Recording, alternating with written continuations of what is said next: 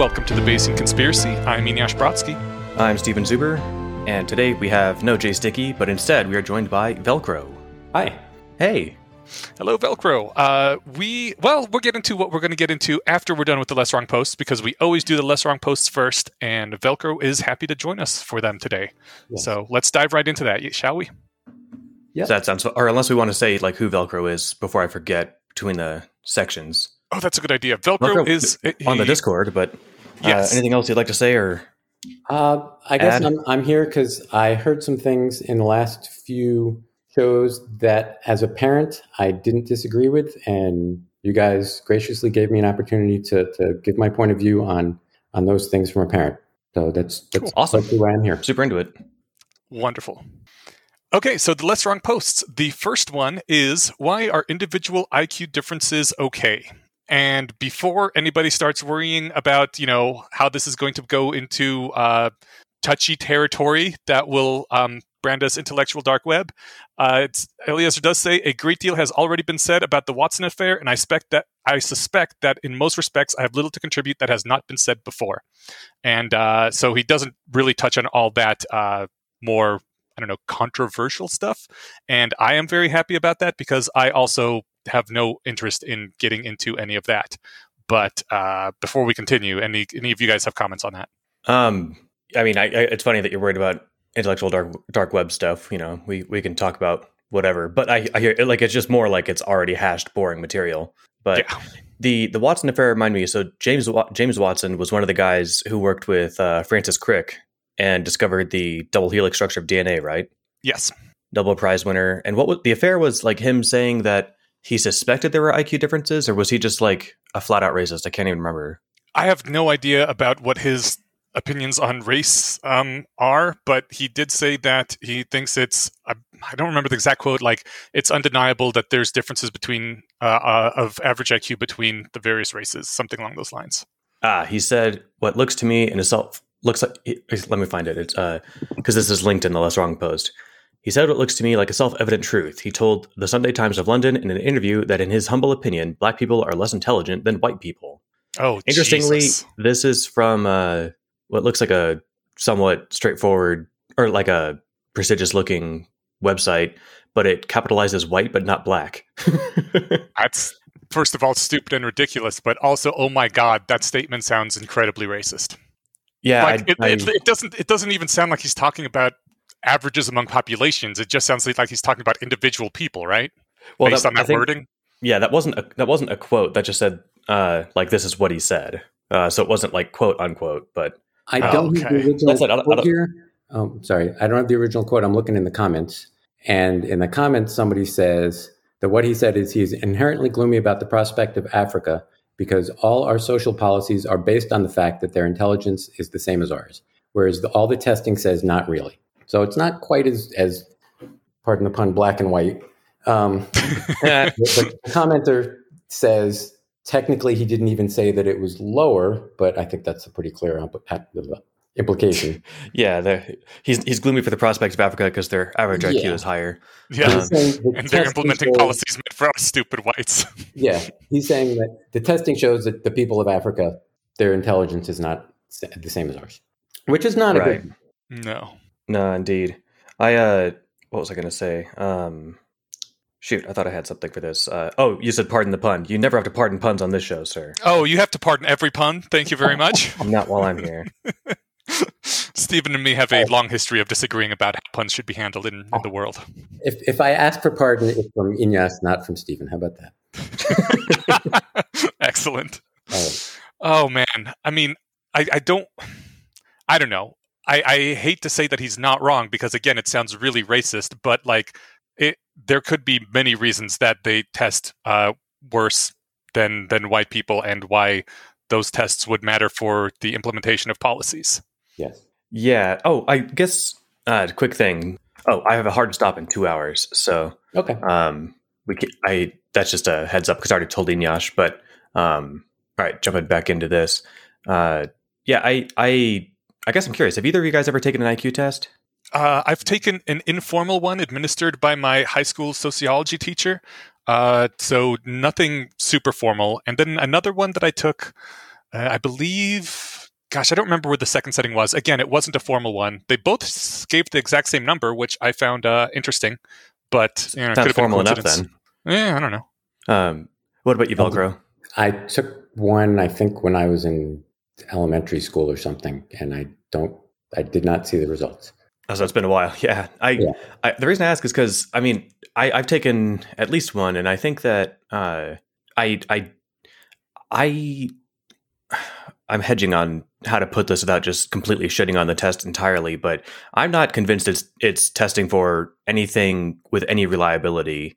Like there's obviously a trend, right? Really smart people do well on this test, but I know people who are bad test takers who are really, really smart, just not like honed at taking timed tests. And I guess I'm not convinced that if you were to get solid numbers that proved people over 6 feet tended to be 5 IQ points higher than average, or people with brown hair were 10 points lower than average, like that would be interesting, especially if it was, random things like that.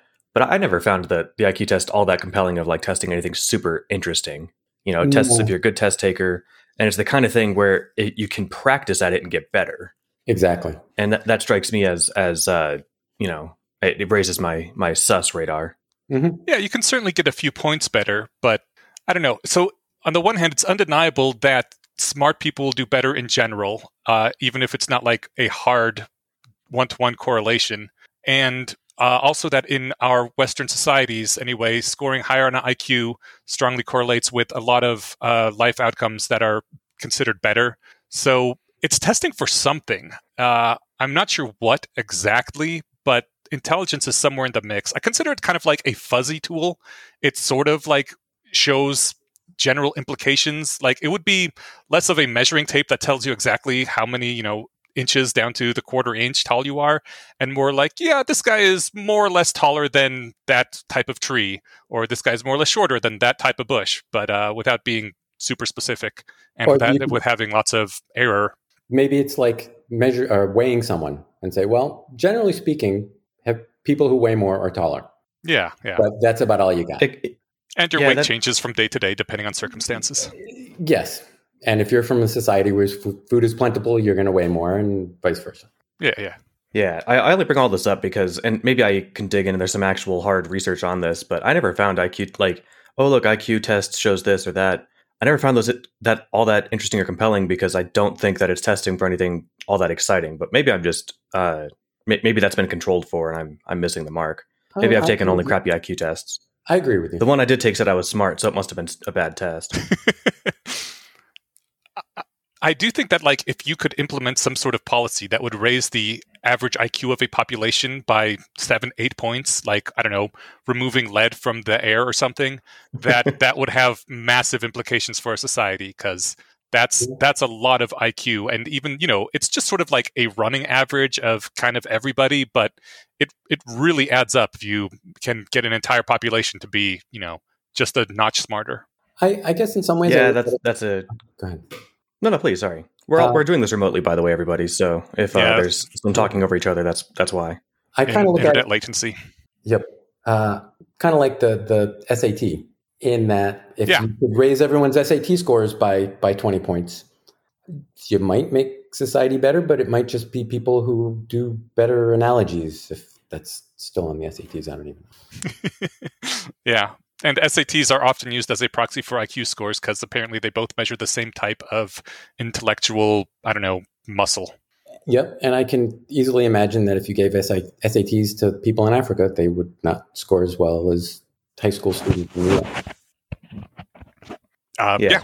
All right. So I just wanted to hobby horse against my feelings on IQ tests for a second. So now we can keep going with the podcast. Thanks for indulging me. Mm-hmm. Oh, no problem.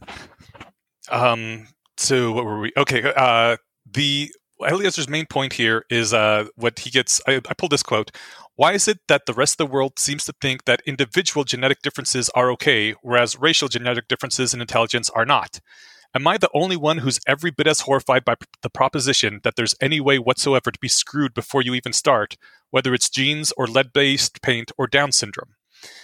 He later says, if God has not given intelligence in equal measure to all his children, God stands convicted of a crime against humanity, period.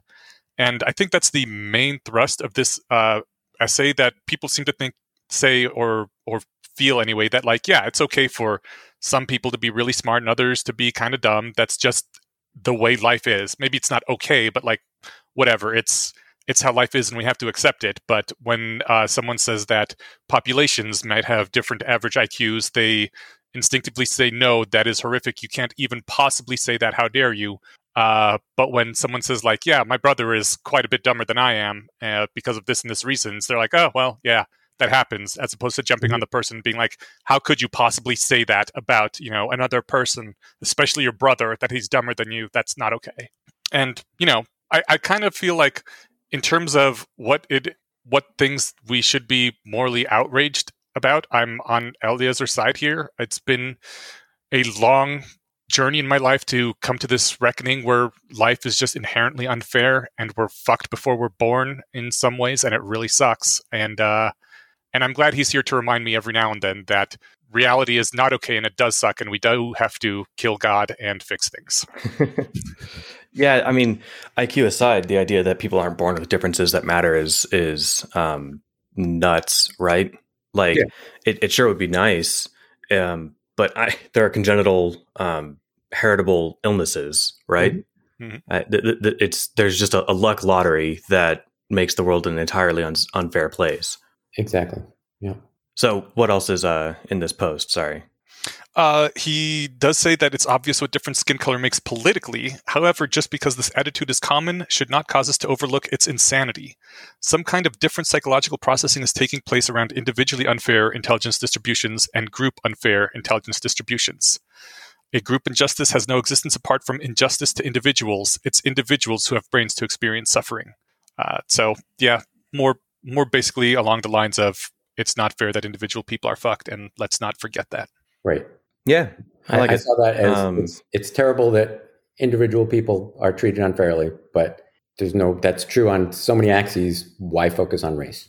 Yeah. Well, and especially suggested IQ differences. Yeah. It's I like how you put it. God stands convicted of a crime against humanity. Yeah. I like that. Yeah. I often feel this way about the sexes. Like, I was raised in the very 90s, like there's almost no difference between the sexes kind of thing, except for upper body strength. And like, as I've grown older and noticed more differences, I think it's really fucked up how evolution has bifurcated us like this, where the males are just like inherently stronger and more aggressive, and the women have to live with these monsters around them. And I'm not happy about it. And I think it really sucks. And that is one of the things that we should fix, because it's really not fair just to have half the population be underprivileged in physical strength like that, and the other half to have this aggressive tendencies that makes life terrible for people. Well, fortunately, I mean, that sounds almost as sweeping as saying that people from Africa are less intelligent than people not from Africa, but point taken. I mean, in an average of the population's kind of way. Yeah. Not every individual person. It's fortunate that we have not evolved, but culture and technology has evolved to the point where that physical strength is not as big a factor as it was hundreds or thousands of years ago. Yeah, that's true. But there's still, I don't know. It's still there. My partner. Situations. Yeah. My partner Charlie now often has to carry some heavy things out to her car as part of her job, and whenever it's like here at home, I try to help her out, but I'm not always there, and it sucks, and I just feel like it's some bullshit, man. Yeah. All right, anyway, so life's unfair, and that sucks. What else we got? Let's fix everything. The next post is motivated stopping and motivated continuation. Stephen, did you want to start with anything here? Yeah, sure. I mean, this is the tendency. This can be summed up in a sentence that I like that Julia Galef uses a lot, especially in her book, The Skeptic Mindset, The Scout Mindset. A motivated skeptic asks if the evidence compels them to accept a conclusion, and a motivated credulist asks if the evidence allows them to accept a conclusion. Mm-hmm. Like, if you want to believe something, you ask, can I believe this? And if you don't want to believe this, you ask, do I have to believe this? Yes. And yeah, he says that this is analogous with a thing he calls motivated stopping and motivated continuation. The fact is that gathering evidence is a costly procedure. It takes time, it takes effort, and lots of times you have to make the decision, do I keep looking or do I stop here and make a decision? The example he gave is like when you're looking for a house, you do not have the time and ability to look at every house that's on the market and compare them all. After a while, you have to stop and be like, okay, of the last 4 houses we saw, what do we do? I guess car shopping is the same kind of way. There's a lot of things like that. Finding a mate is that way. You don't have time to date everybody in your city. And the question is whether or not to keep looking for evidence. And lots of times people have like sort of a hidden bias where if they don't want to accept their current conclusion, the way the evidence is pointing, they're like, okay, I'm going to keep looking because maybe they'll find something that allows them to change their mind. Whereas if you are at a conclusion that you like, maybe you haven't done enough looking, but you want this conclusion to be true. So you're like, okay, I'm going to stop here. It's not worth continuing to look for evidence. And he calls that motivated stopping and motivated continuation, where you're kind of skewing the things in your favor by deciding when to stop looking. I like that. And I also, oh wait, this actually ties into the next post, so I'll hold off. Go ahead, Velcro. Yeah. I just thought this was interesting because this is one of those things that when you read it, when I read it, I say, oh yeah, of course that happens. That's obvious. But by reading it in this format, it makes me try and realize when I'm actually doing it myself. So that's kind of what I like about the sequences. It might be something I thought of before, but not as something that I do. So yeah. Yep. And he does give the warning that motivated continuation can try to disguise itself as virtuous rationality, because who can argue against gathering more evidence? Which, it's a good point. More evidence is always good. At least I thought. But I guess there's a point where it's silly. You have to, be careful with how you're practicing the art, right? Yeah. All right, and that brings us to a case study of motivated continuation. This actually came after the post Torture or Dust Specks, which we did not cover here because about a year and a half, 2 years ago, we did an entire episode about that one post, since it has been controversial, to say the least. But basically, the question was a utilitarian calculation.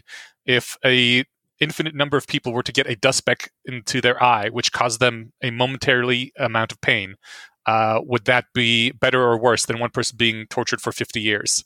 Because the 50 years of torture cannot in total add up to how much pain is experienced by basically an infinite number of people getting that dust speck in their eye.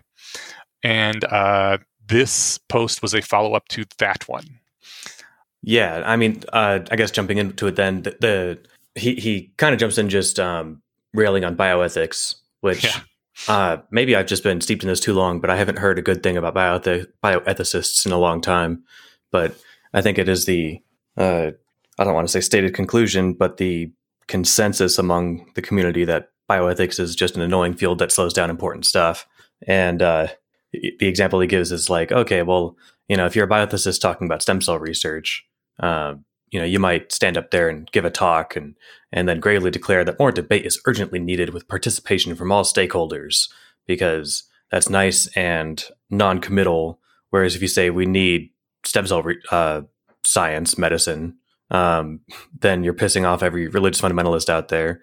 And if you say, oh no, we can't work on stem cells because that's wrong, then you piss off everybody who stem cells would actually help, which is a lot of people. So you instead make the nice, safe call to more debate, which who can argue with that, right? Yeah. I guess this is the part that I was thinking of from the last one, which was, I just liked how you phrased this, the bit about Darwinism versus creationism. I haven't heard Darwinism is a term I haven't heard since the days of the New Atheism. But he says, consider the issue soberly and decide that you need more evidence. You want archaeologists to dig up another billion fossils before you come to a conclusion. That way you neither say something sacrilegious nor relinquish your self-image as a rationalist. Keep on doing this with all issues that look like they might be trending towards an uncomfortable direction, and you can maintain a whole religion in your mind. Yeah. I'm not sure if this is the first time I heard the phrase, but he says that real life is often confusing and we have to choose anyway, because refusing to choose is also a choice. Yep. He quotes someone who said refusing to choose is like refusing to allow time to pass, because you're doing nothing and that has consequences too. Mm-hmm. I know I'm an engineer, and in engineering, sometimes you have analysis paralysis. which is just keep trying to get better numbers to make 100% sure that you're doing the right thing, and you're never going to get to 100%. Yeah. And in the meantime, the status quo prevails, basically. Yep. I like the phrase. I've always liked the phrase analysis paralysis. I have a coworker who struggles with that a lot, and it seems like it drives him nuts too. But not even just work stuff. But I mean, and this isn't exaggerating, he spent like a month trying to find the right coffee table, 6 months looking for the right glasses, and I get glasses at least are a solid investment because they're kind of like part of your face, but you can always get 2 pairs if you really can't pick between 2. And also, like, what is he doing in the meantime? I didn't even know he needed glasses. He was walking around with no vision correction?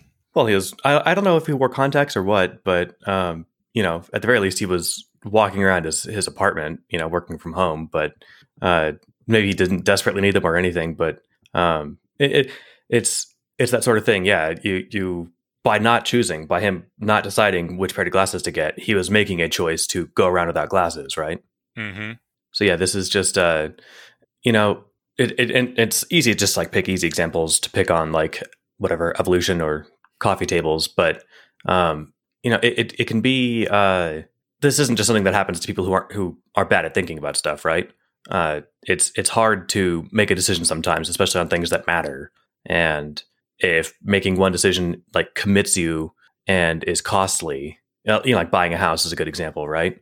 Yeah. Like it's really easy to sit there and hedge on it for months and months or years and years. Like I hedged for a long time. Should I get Bitcoin? Then it blew up to like double what it is now.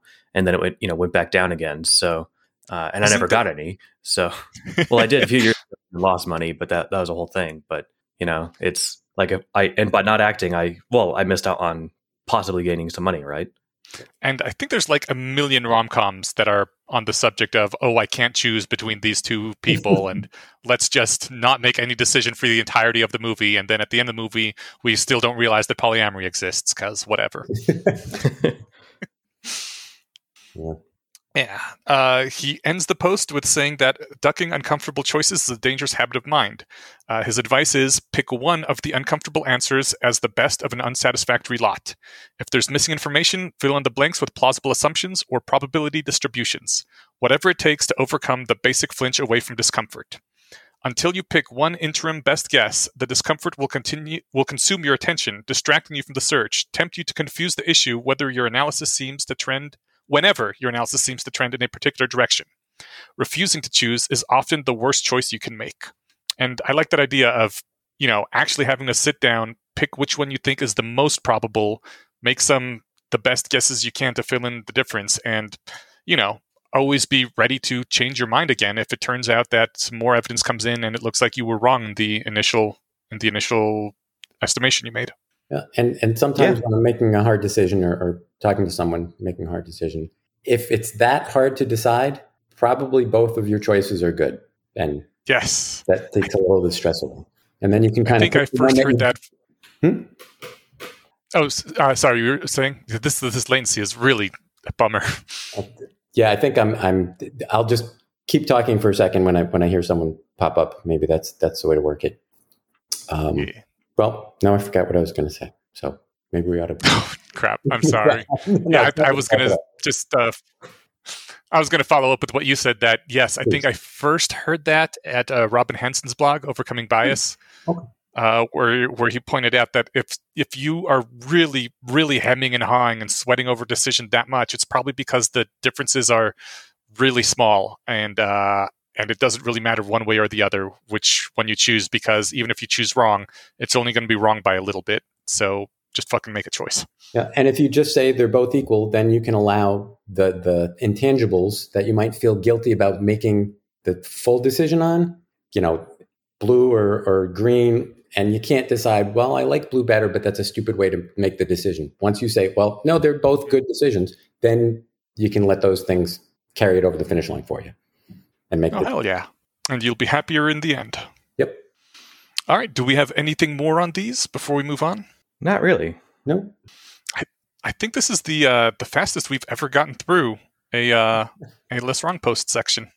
What can I say? I think part of it is that we're trying to get to the main topic. It's rare that we're working like with an actual time pressure. So did you read the last line of this? Because it was nice that until you pick one interim best guess, the discomfort will consume your attention, distract you from the search, tempt you to confuse the issue whenever your analysis seems to trend in a particular direction. Refusing to choose is often one of the worst choices you can make. Yes. And I like that. Again, it's a point that Harry made in Methods of Rationality, but not picking or not deciding is also a choice, and it can very often screw you over. So, yeah. All right. Well, our posts for next time are going to be fake justification and an alien god. And an alien god is one of my favorites. I love it. I did it in audio format, so people will be able to listen to that one directly, and I'll post a link. And I'm looking forward to this. Fun on the bun. Cool. And this alien god is one of the gods that we must kill. So, just as a spoiler. Awesome. All right. So, what do we want to focus on? Do you want to dive us in here, Velcro? Sure. I think what I was hoping to do is, again, as I mentioned, give a parent's point of view on some of the things that were discussed. I want to start out with the things that I agree with, and then maybe talk about some of the things that I didn't agree with, at least the way I interpreted them. And if we have time, there are a couple not parent-specific things that were brought up that I have some information that might shade the conclusions. But I can. Does that sound good to you? Yeah. I mean, I think, but we'll definitely try and make time for all of that. You said if we have time, let's make it happen. Okay. And you don't have to hedge about the areas where we agree and disagree. I don't think anyone's going to be offended if you say, I feel like you got this wrong, and here's why. So, okay. Right. This is what we're all about. Yep. Why are we wrong, and why do you want to imprison all young adults? I will be. Oh, as a quick introduction. Okay. As a quick introduction. Okay. Yeah, very well.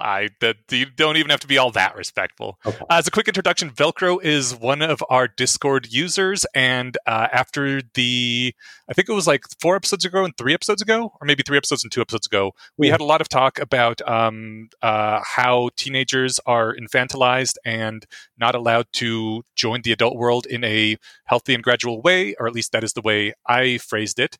And Velcro had some things to say about my particular phrasing and presenting of the issue. And since here we do like to, listen to all sides and let everybody get their say in, as long as this isn't completely ridiculous. And Velcro seemed to have, some interesting things to say. We invited him on. And also we realized this is now going to be our 3rd episode in the past month or so on this topic. And we promise this is the last one. And we are moving on to other things after this. So bear with us one last time, I guess, while I ride this particular hobby horse, and Velcro tells me why my horse is falling apart at the places where it joins the rocker. I don't know. Hobby horses have the rockers, right? Yes. Okay, excellent. Yep. So I think some of my views may have evolved again as we've had the discussions in Discord, which is why I go, or one of the reasons why I'm on it. But I agree that parents should give teens as much autonomy as is practical. And I think they're the ones, to a large extent, who should be able to decide what is practical. I think they should err on the side of more autonomy, especially if safety is not an issue. I agree that if a teen is really not suited to high school, I remember hearing Charlie talk about how I think it was Charlie, how she just hated it and didn't show up and except for tests and all that. If you're a teen who can have alternative ways of getting an education, and you have the temperament and maturity to, for example, get a GED on your own, then I don't think that teen should be forced to go to a typical high school. Now, if the parent refuses to acknowledge that, then I think the teen can be emancipated, which is a messy, lengthy process and is a last resort, but it is an option. And last thing I agree with, and then you guys can jump in if you want, I agree that society is too permissive of excessive control. If there's a parent who's just over the top micromanaging their child, most people would say, well, yeah, I guess that's okay because that's their parent. And I think that the needle should shift away from that being okay. So that's kind of the baseline. And I think that some things that parents do can be good or bad depending on how they're done. And one of the things that was said was The current system encourages bad parents, and I'm paraphrasing. It says the correct and proper way to raise children is to send them to school, control their lives, have curfews, and don't allow privileges if they do things you consider responsible. Those are bad things. And diving in here as a parent, I think, force them. The first one is send them to school. You can't force them to go, or shouldn't force them to go to high school, but you, I think, are obligated to give them a good education, whether that's high school or homeschool or the best you can do. I think that's the proper role of a parent. I don't know if you want to respond to that one first, or I have a couple other, the other clauses in that original quote. I think it depends a lot on what you mean by obligated and a good education. Like I think formal schooling, the way we do it, is probably one of the worst ways to teach children anything. It's amazing how much someone can learn and how quickly they can learn when they're actually really interested in something. Like up until 5 years of age, children learn so much at an astounding rate. And then we force them into school and force them to waste their time doing things they don't want to do and they hate to do. And the rate of learning drops so incredibly that I almost can't even picture what society might be like if we didn't force people to waste 10, 12 years of their lives being in these little mental prisons where they can't actually learn at the rate that humans could learn at. Like, how much further could our society have gotten by now if for the past 200 years people could continue to learn at the same speed they learn when they aren't forced to memorize multiplication tables or history dates or whatever and can pursue what they're interested in? It's astounding how quickly a kid that's into snakes can pick up everything there is to know about snakes. And yet you force them to learn these things in a school and they don't want to, and it goes very slowly, and they forget almost all of it as soon as school is over because they don't need it, they don't use it. So I don't think that sending someone to school is providing them a good education, honestly, especially if they don't want to be there. And I don't think that the government should obligate parents to do that or to force children to do anything other than to have basic literacy and numeracy. Well, this is a point I raised last time too, that I think that complaints about school are different than complaints about kids not having enough freedoms or something. I don't think you're going to find anyone who will be like, no, public school in the U.S. is perfect. No. So I don't want to say that's a straw man target, but it that's not the crux of that's not the main thrust of most of the points you were making in those episodes. No, it's not. But also the forcing children to go into this educational institution is one of the primary limiters of their freedom and things that cause them distress in life. Okay, that's closer to the main stuff then, yeah. Well, and the feeling that parents have that they're obligated to do this or they're bad parents. I think parents are obligated to educate their children. And education is a broad term and can mean different things to different people. But unfortunately, in the United States, public school is the only practical, affordable method for parents to educate their kids. And I went to public school and I felt educated. I might be an edge case, but I also think that the rationalist community might be a little overrepresented in more independent thinkers who have the motivation and maturity to learn for themselves. As far as 4 to 5 year olds, I think that's a brain thing where when you're that age, you just pick up languages and concepts faster than you do when you're 12. But I could be wrong. I think that's definitely the case with languages, but I do remember when I was self-teaching myself programming in early junior high, I think it was 7th, 8th grade, it went really fast. I don't know, you say it's the easiest and cheapest way, and I think that's true the way things are right now, but I believe, or I assume that if you could take one of your children to work and use them for some easier labor if that's possible there, but also teach them engineering stuff alongside they would not only would they learn a lot more and a lot faster, but you'd also have a much deeper relationship with them because you'd actually be with them during the day and they'd know what you do and that sort of thing. And I think that would be healthier for everyone all around. Plus, they'd meet your coworkers, your peers. They'd be slowly integrated into adult society as opposed to being sequestered off in these children prisons. I think you can do both. I have actually, both of my kids are engineers. I don't know if you're familiar with the first robotic program, not to sell it here, but it's getting engineers and high school students together, and it's kind of like what you described. And that was a club at the high school. And if every student were off with their own private tutors, it would be harder to get that sort of community. Not impossible, but it's a little harder. And if we could manage a system where every student got private tutors for enough time to get the equivalent education of whatever they're getting now, and we could pay for it, and we could find enough teachers, and we could also supplement it with the half a dozen other things that happen at schools. If kids are learning better and it's achievable and practical, I think that would be better. But I think what we have now is not. I guess I push back on the prison. It might feel like that for students who are forced to learn algebra when they really just want to study snakes, but you can't get by in the world if all you know is snakes.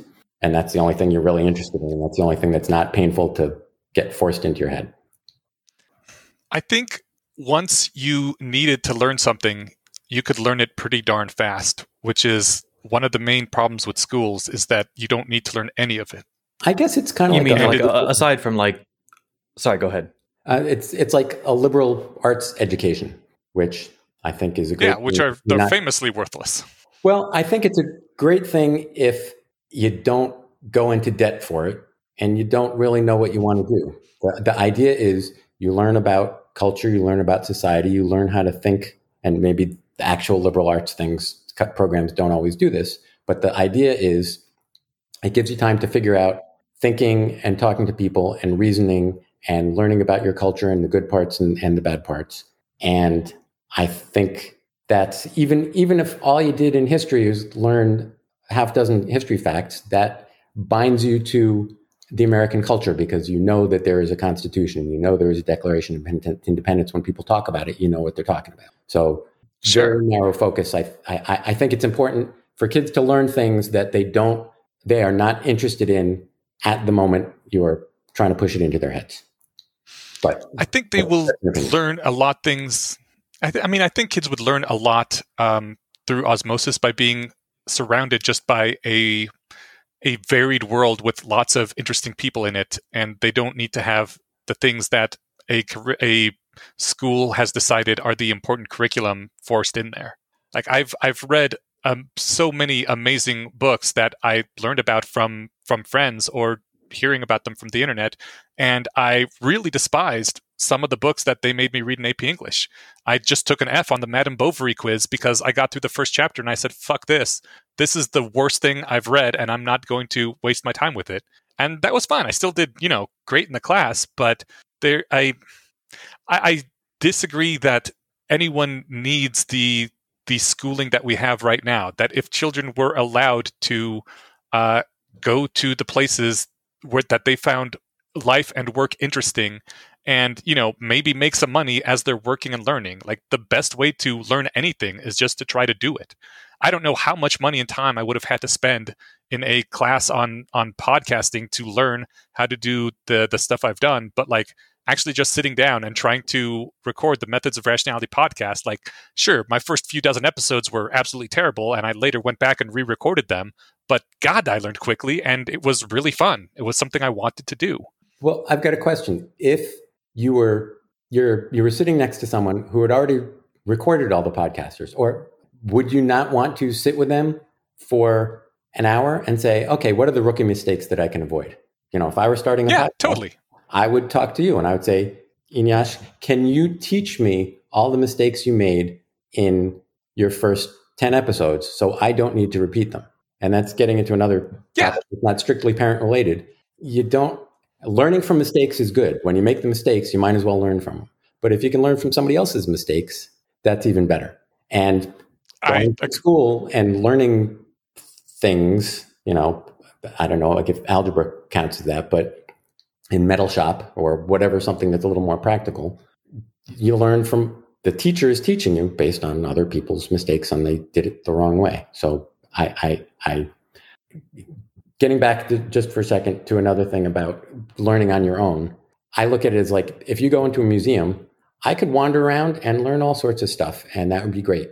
But if I had a tour guide who could say, that painting there that didn't particularly interest you, just so you know, that was painted by someone and there's a really interesting story behind it, and I learn all those things that I wouldn't have learned by myself. I have a curator to help me, guide me through what years of training and research has shown to be the best way to teach an average child. And do most teachers do that? Maybe not. Are most children average? On the tail's probably bigger than the middle? Yeah, sure. But I think, again, given our resources, the way we're doing it now is the least bad way to do it. And it can certainly get better. I absolutely agree with you on every single point except for that very last one. Like the learning from other people is, being there with someone who's done it before and asking them questions is absolutely the way to go. Okay. And sometimes, I help people when they ask questions. I know that, that is why I am for there were no podcast classes in my high school. It wasn't even a thing yet, but that is why I'm for this sort of allow children to go into the workplace and earn a little bit of money and be around the people doing the things they're interested in and asking them questions and stuff. That's the basis of the whole apprenticeship learning thing. And learning from other people's mistakes is great, but only when you're interested in learning the thing. If you were forced to go into the museum and walk this route and listen to someone lecture about all these things, and all you could think about is like, God, I don't want to be here. I want to go back to my metalworking shop. I was working on this really cool way to make the AC ducts in my house more efficient. That's just going to be a waste of your day, and you're going to resent it, and you're not going to learn much. As opposed to you being in the museum, you wanted to be there. You were looking around at things, and that extra help is useful. I think schools would be much better if they were that sort of voluntary place people can go to ask questions and get help, as opposed to this place they are forced to go to learn things that they don't care about and usually won't need or use. I think the other main selling point in favor of like just a generic liberal arts education is that you might be exposed to something that, if all you knew was, running with the metallurgy or metal shop example, if that was what your parents did and that was what you were exposed to, but it turns out you really think that law is cool, and you take a civics class that sparks an interest in that or something, like, yes. Having some forced exposure to everything, I think can open a door for you that you didn't realize you wanted open. And so it would benefit the child in just like the pragmatic way of what do I do with my career. But I also think that there's just an asset in knowing some basic world facts, taking a couple of geography classes for your primary education, taking some history classes, general physics, science, all that stuff. Most people don't use biology in their real life, but knowing a little bit is super helpful. Who knows when a pandemic might hit and you'll need to make some educated guesses about vaccines or masks or something, right? Yeah. Yep. And I agree, but I think, like a month a year would be more than enough for that sort of thing. Maybe a week every quarter to give people some broad knowledge, to give them exposure to other things, as opposed to this is, your life for the next 12 years. I think this kind of gets at the bigger issue, which is who gets to decide what is best for a teen. And yes, I think I've worked with teens on the robotics team. I've worked with teens through Boy Scouts, and I've worked with teens that were my kids. And it varies widely how well they would be able to make those decisions. And certainly there are a select few who, and Jace talked about this with his experience in the library, that you're like, yeah, they're good. If they want to decide what they want to do, I trust them and go for it. But most of them are relatively clueless, and maybe part of the problem is that they're clueless for the reasons you're talking about. But at least today, they cannot make good decisions. They would say, what do you want to study? I just want to play video games. And sure, you can learn some things from video games, but again, not 6 hours a day for 12 years. So there needs to be someone who says, yes, pursue video games on your own time and maybe study video game design and take programming, but you still need to learn algebra, or you still need to learn, like Stephen said, basic history and geography and civics, just to be a literate member of society. And so someone's got to overrule their decision that they just want to play video games.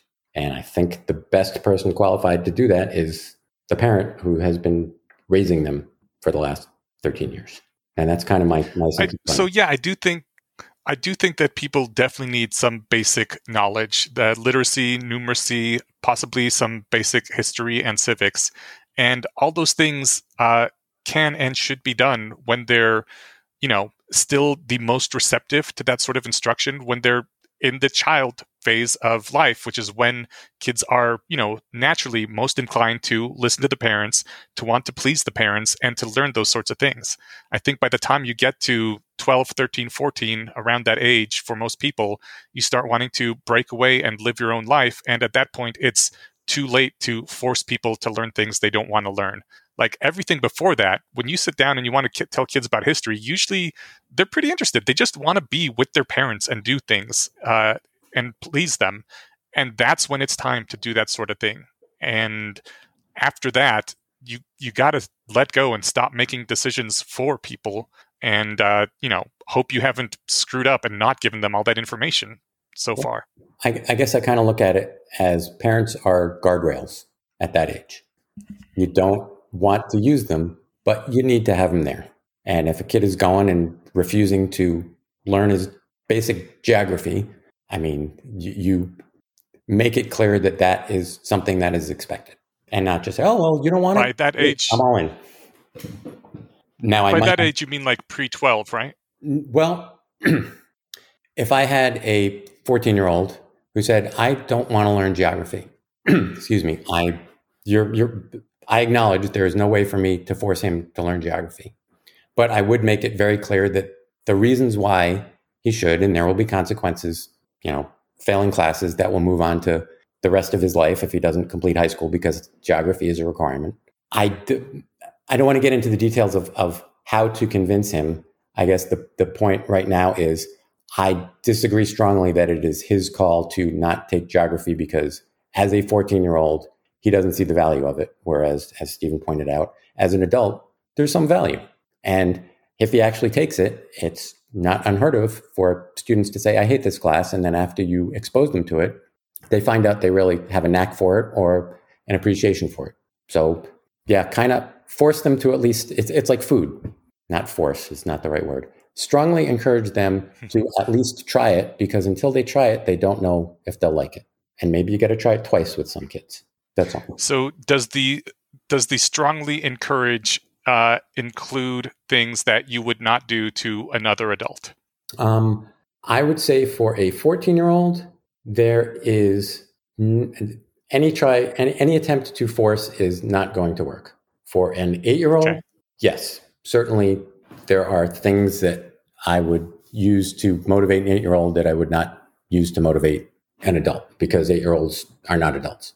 Sure. And I agree. I think that, I remember on the Discord, someone, when I mentioned spanking, got kind of upset about that and said you shouldn't ever hit children ever. And I don't know. I don't have a strongly formed opinion on that yet, but I do think that, especially in the early years, sometimes some sort of negative physical reinforcement can be a useful tool. You know what? I don't want to get into that, but I am saying, yeah, you don't need to treat 8-year-olds like adults. You can treat them like children and take away their toys or things to a certain extent. But it's when you're, a 14-year-old, if you want him to take a geography class and he doesn't want to, there's one thing where you're trying to convince him and tell him you'll be disappointed, or other things, anything that you would do with, say, like your brother or your parents if they were ignorant about some really important thing that's happening in the world. But you wouldn't take away their rights or in other ways try to punish them if they didn't do what you wanted. I want to try and make a case that, so you keep asking, are they 14? Are they 8? I don't think that there's anything magic that happens, just on your 365th day of your 17th year. nothing magic happens that makes you an adult. Agreed. I don't think anything magic happens when you turn 13 either. I think there is something magic that happens around that age, and it's called puberty. Yeah, true. You go through, puberty happens, but like, I want to education's a good starting point for a lot of this, but I do want to move past that, maybe another 10 or 15 minutes. But I can even stick with the geography example. Like, I've got an unruly 14-year-old who doesn't want to finish high school because they find something else more interesting. Under, I think, your position, it shouldn't matter whether or not that something else is entirely useless or super valuable. If they want to study law and become a lawyer, or they want to play video games, right? They're autonomous. They should be allowed to do what they want. I don't think a 14-year-old has the capacity to understand what they're doing to themselves, just how big a hole they're shooting in their foot if they say, nope, I'm going to drop out of high school and play video games instead. I agree. So I think that I think the crux is that, like, with an adult, Eneasz and I, if we're talking to 30-year-olds, you might say, well, that's really stupid of you, but I respect your autonomy as an adult person to do what you want. But I think when it's your child and you're like, guardrails is one way to put it. I like the term steward too. It is your job, for having brought this existence into the world, to steward it toward a good future. And if you back up their decision to drop out of high school to play video games, you're ruining their life. Mm-hmm. Well, you're allowing them to ruin their life. Yeah, I think that a 14-year-old who dropped out of high school to play video games would very quickly find themselves unable to pay rent, and would then have to stop playing video games and find a way to pay rent, at which point they would learn either some valuable skills, or that they should get back into school so they can learn some valuable skills, which honestly I don't think they would do, because going to school does not give you the valuable skills you need to pay rent. But yeah, I think it would be a fairly quickly self-correcting problem. Well, school comes with, like, I don't know if you'd have to kick out your 14-year-old if they decided they were going to play video games. I would also think that as a parent, that'd be a hard decision to say, I don't care if you get cold at night. If you're not going to go to school, you don't live here anymore. I don't think that's a good parenting move, basically, no matter what your kid does. Right. I think that if they're going to school, most people who are in primary education years are living for free at their parents' house, right? Mm-hmm. Right.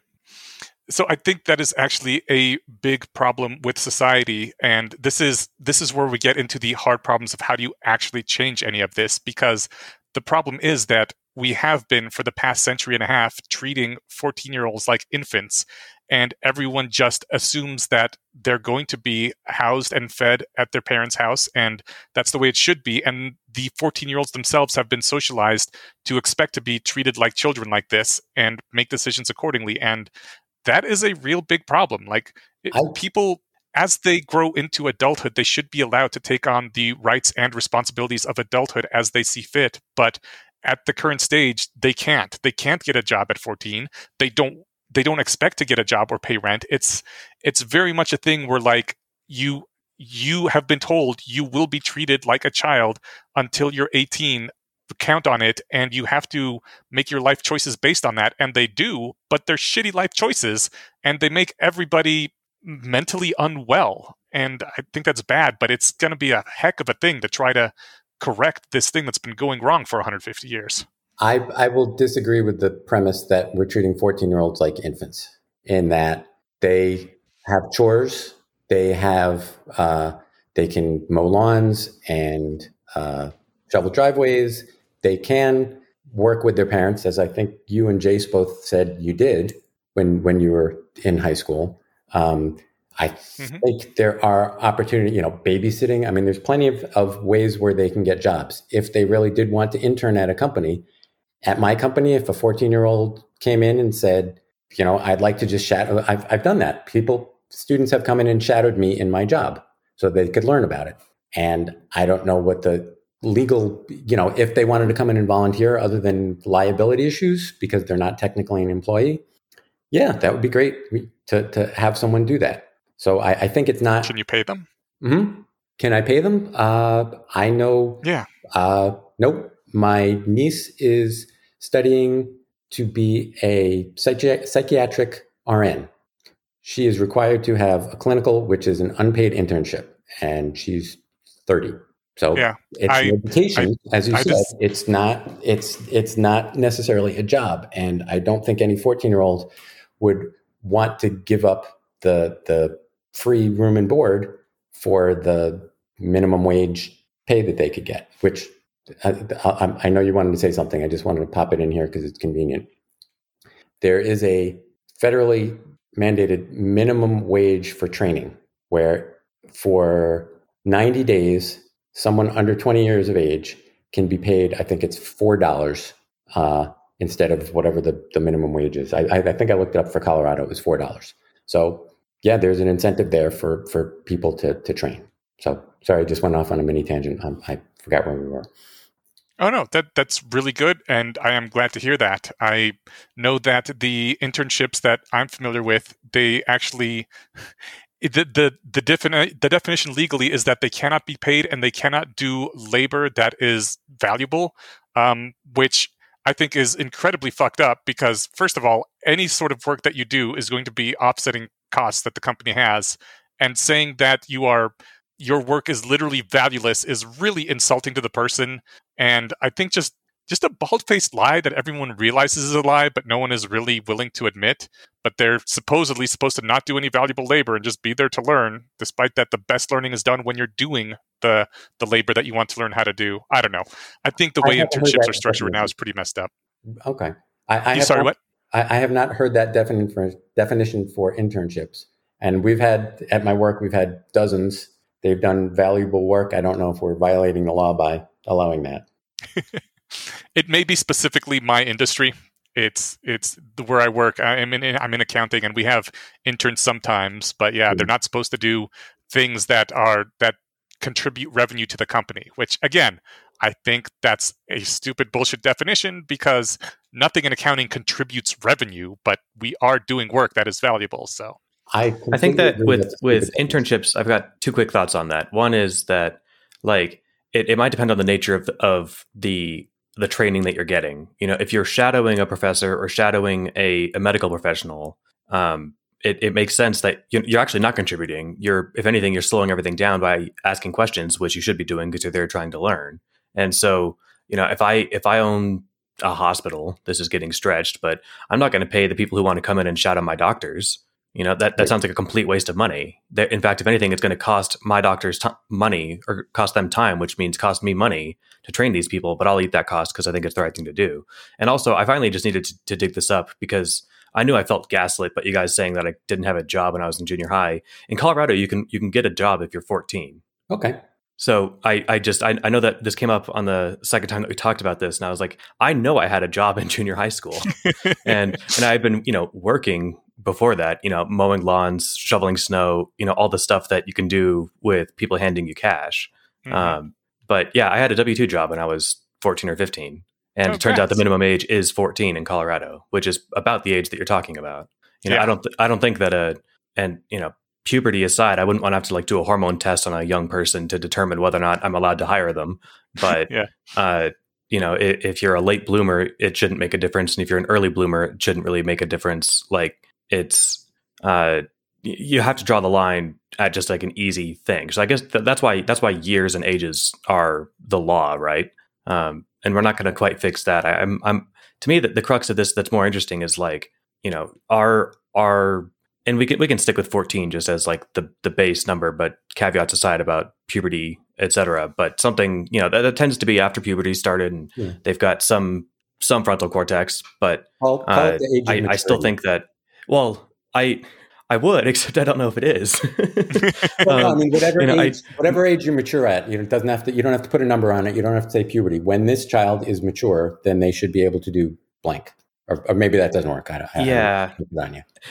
It does, except for I trip up on mature because I know 70-year-olds who aren't mature, but they can say manage their life well enough to pay their mortgage or something, right? So, I think that there are young adults who are legally old enough to work in Colorado who are 14, who are way too dumb is a nice shorthand for it. but I don't want to sound uncharitable. Unskilled in certain areas? They're unskilled in certain areas, including cognition, to understand that their behavior or their choices have long-term consequences. That it's. I have a friend who's a lawyer, and he's defending a 16-year-old who has half a dozen aggravated assaults and robberies on his record, and this is somebody who's been on camera doing this. I thought at first, that they're being hassled by the cops, but no, this is somebody who's let's just take it for granted. This person's actually done this. Mm-hmm. I don't know if at 15 or 14, whenever he did his first assault, or first aggravated robbery, that he knew I could go to prison for 10 years for this, because I don't think a 13 or 14-year-old understands what 10 years means. So by giving them this adult responsibility and adult accountability, I don't know if they have the capacity to understand what you're thrusting on them. And that's why I wanted to ask. I guess I kind of was passing that off to Velcro, because you've interacted with children through development, whereas I see the occasional child in my life. So your kids might, you can't generalize to every child from your kids or something, but you said you've worked with them in various other capacities as well. Scouts and stuff. So I'll pass it off. Well, what's the specific question or comment you want me to? Yeah, I was hoping my vague ramblings were enough to pick something up on. My intuition and my brief exposure and my own recollection of being a teenager is that I was too dumb to understand that my decisions had long-term consequences. And so by saying, okay, you've decided that you want to drop out of high school and become an adult, I don't know if a 14-year-old or someone, not every 18-year-old fits this either, but again, numbers just need to be there. I'll try to make this point succinctly. Do you think that the age that Eneasz is advocating for here, that young people in that age demographic range tend to be of a level of maturity where they can handle making real decisions and having real consequences? I would say mostly not. Maybe I'm wrong. Maybe it's 60% can handle that. Maybe it's 70%, but I'm pretty sure it's not 90. I would guess it's more like 30. Does that answer? Maybe I was a particularly dumb child, so maybe that's part of what hung me up on this. Because I just, when I was that age, I was doing a lot of dumb, dangerous stuff that, if I had gotten in, yeah, totally. Which is okay. I guess just, I'm just thinking, I think that what I'm doing is I'm self-angering to every other young person from my own childhood. Maybe Eneasz and Charlie and Jace were super advanced for their age, and at 14, they understood, no, I need to start saving for retirement, and I need to make sure I diet and exercise so I can maintain a healthy body. And those are the opposite of the things I was doing at that age. Well, I mean, I did not start exercising until I got into my 30s. It's just the kind of thing of what you decided not to because you were 14. Yeah. And so I guess I'm trying to think that's why I trip up on maturity. Yeah.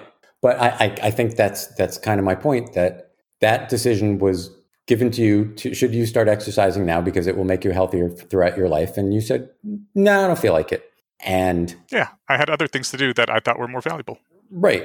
And, in hindsight, as whatever age you are now, and maybe exercising is not the greatest thing, but something that does have more of a direct impact later in life. There are things that you said, gee, if I could go back to my 14-year-old, I would say, don't do that. That's a mistake. Do this instead. And I actually think.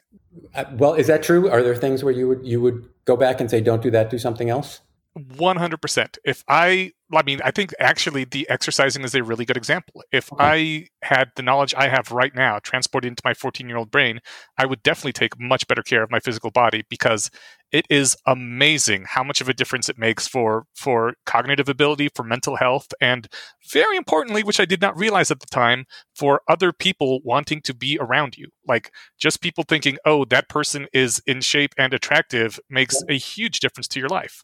Yeah. So those are things I didn't know then that I know now, but they did try to force me to exercise in those years. We had mandatory physical education classes, and I basically skipped the fuck out because I did not care. I felt like I was stuck in a meat suit that I did not like. I was living the life of the mind for as best as I could at that age, and that was what I wanted to do. And there is no level of coercion you could have made me do that would have made me exercise, short of like literally putting me in a sort of boot camp situation where I would be beaten if I didn't. And I'm glad I wasn't put in that situation, and I made the choices I did, and I used my time for what I thought was most valuable. And if I had spent that time working out, I wouldn't have had the time to play the D&D games, which now inform a lot of my writing. I wouldn't have had time to surf the internet and get to the point I am now, where I stumbled across less wrong and overcoming bias and became a rationalist. Like, there were trade-offs to my choices, and there is like one or two major choices in my life that I regret, but not exercising isn't necessarily one of them. It was one of those things I was able to go back and rectify later, and I had different life experiences than I would have if I had exercised, but whatever, that's life. Everyone's life is different, and we make our own choices. Right. But getting back to what you said before, that, and maybe you backed off on this a little bit, if you could go back in time and inject what you know now into your head, and maybe not specifically for exercise, but for something, that's kind of a parent's job, is to say, I've had all this experience.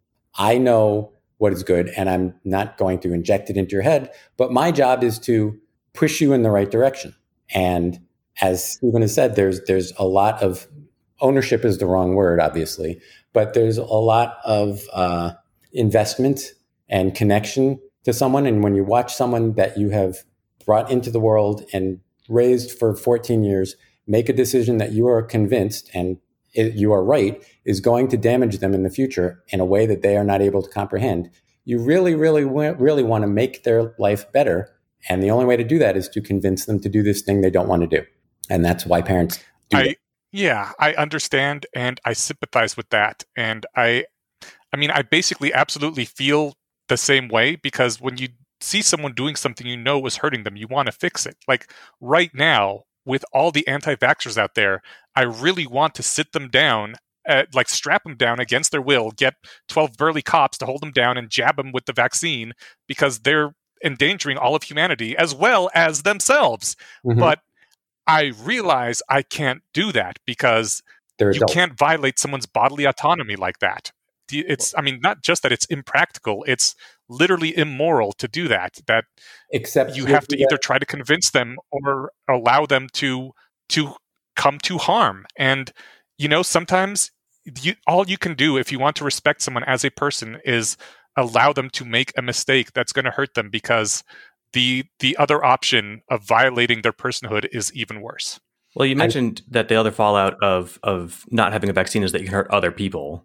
Mm-hmm. And I'm a big sympathizer with violating people's personal autonomy when it comes to their risking the safety of other people. Yeah. If a cop sees you driving on the wrong side of the road and they pull you over and take away your license or something, I'm glad they did that, because you were endangering other people by doing it, right? Yeah, it's not just your safety. That is usually, as a society, where we draw the line when it's okay to violate someone. And I guess we haven't quite come down on the COVID vaccine if it's bad enough that we have to violate people in order to protect the rest of society. I know that we did for several other vaccines in the past where people were forced to get them against their will. And those were serious enough illnesses that I think it was justified. I think that's, like I said, I don't know about COVID right now, whether it's at that point or not. So I'm okay with the status quo being what it is. But getting back to the analogy, yes, I agree. If it's not a bad enough vaccine, for lack of a better term, you can't force an adult to do it. You can certainly force a 2-year-old to get the vaccine, even though they clearly do not want it. And to me, there is a spectrum, as we've said many times. Where do you draw the line between 2 and 50? Right now, we draw it at 18 or 21. If a 14-year-old said, I really don't want that vaccine, I don't think I can physically force them to get it. I don't know that I should physically force them to get it, but you cannot convince me that they have the skills and maturity and whatever else they need to make the right decision when they're saying, I don't want it. And again, that's where I am. I know better than them. Yeah. So I'm partly have some objections to the I know better than them thing, because in some particular often that is the case, that you do know better. Yes. Yeah. Not universal often you at do all. know better, but yeah. But it sometimes makes it, there's the temptation to know better more than one actually does. And Absolutely. that is sort of worrisome. But yes. But more to the point is, like, there are times where you know better. Like when Stephen was, you were riding on the top of a car that was driving or something? Oh, I did stuff like that a lot when I was a kid. I mean, the number of dangerously stupid things I did and illegal things. I mean, if I happened to have, annoyed the wrong cop, or just, been stopped by the wrong person, or gotten caught by cops when I was doing things that I shouldn't have been doing, my life could have been ruined. And if my parents were aware of the things I was doing, they would have made the right decision to find some way to trap me at home so I couldn't go do dangerous stuff. Because they're like, look, you don't understand, Stephen, you're 15. Actually, no, I must have been 16, because, one of my friend, or one of the people in my peer group, had a car for us to do all these shenanigans in. So, I mean, I was 16 years old. I was old enough to get a W-2 job. I was old enough to probably file to emancipate myself, all this stuff. And yet I was way too dumb to realize that, if I fall off this car, I could be limping for the rest of my life. Or if while doing this, we crash into somebody else, we could all go to jail, And you think the correct decision would have been to lock you in your room after 6 p.m. or whatever for every day until you turned 18?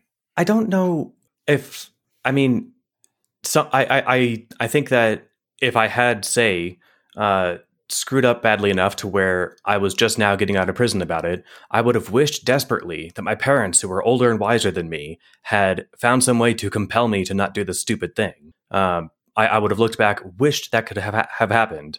And if I'm looking down at my child and I know that they're doing this dangerous, stupid shit, I want to find a way to make them not do it. And if that means taking away their PlayStation, like, I think that is the by far lesser of two evils.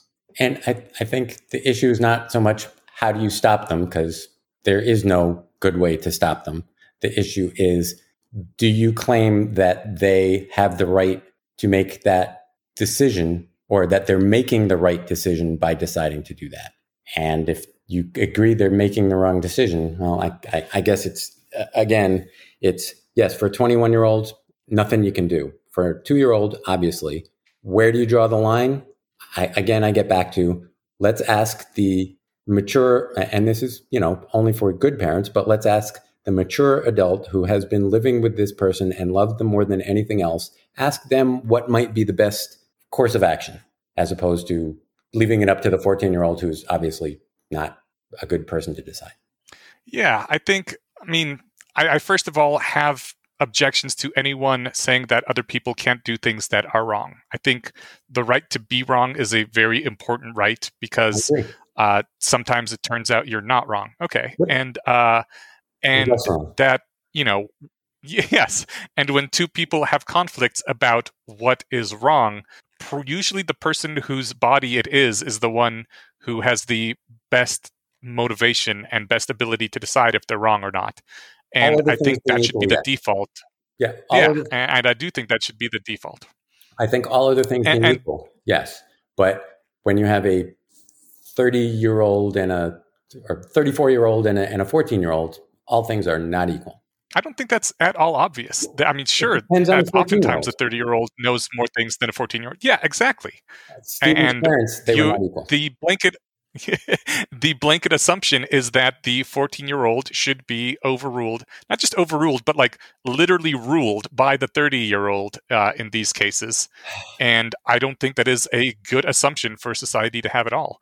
I mean, you specifically also said in the cases where parents are good, which is not a thing you can assume very often. If they're not, then you get emancipated. Emancipation is a very difficult process. Like Charlie tried. It's not something that can be that easily done. It is true. And I think they're just... I agree. But it is a method.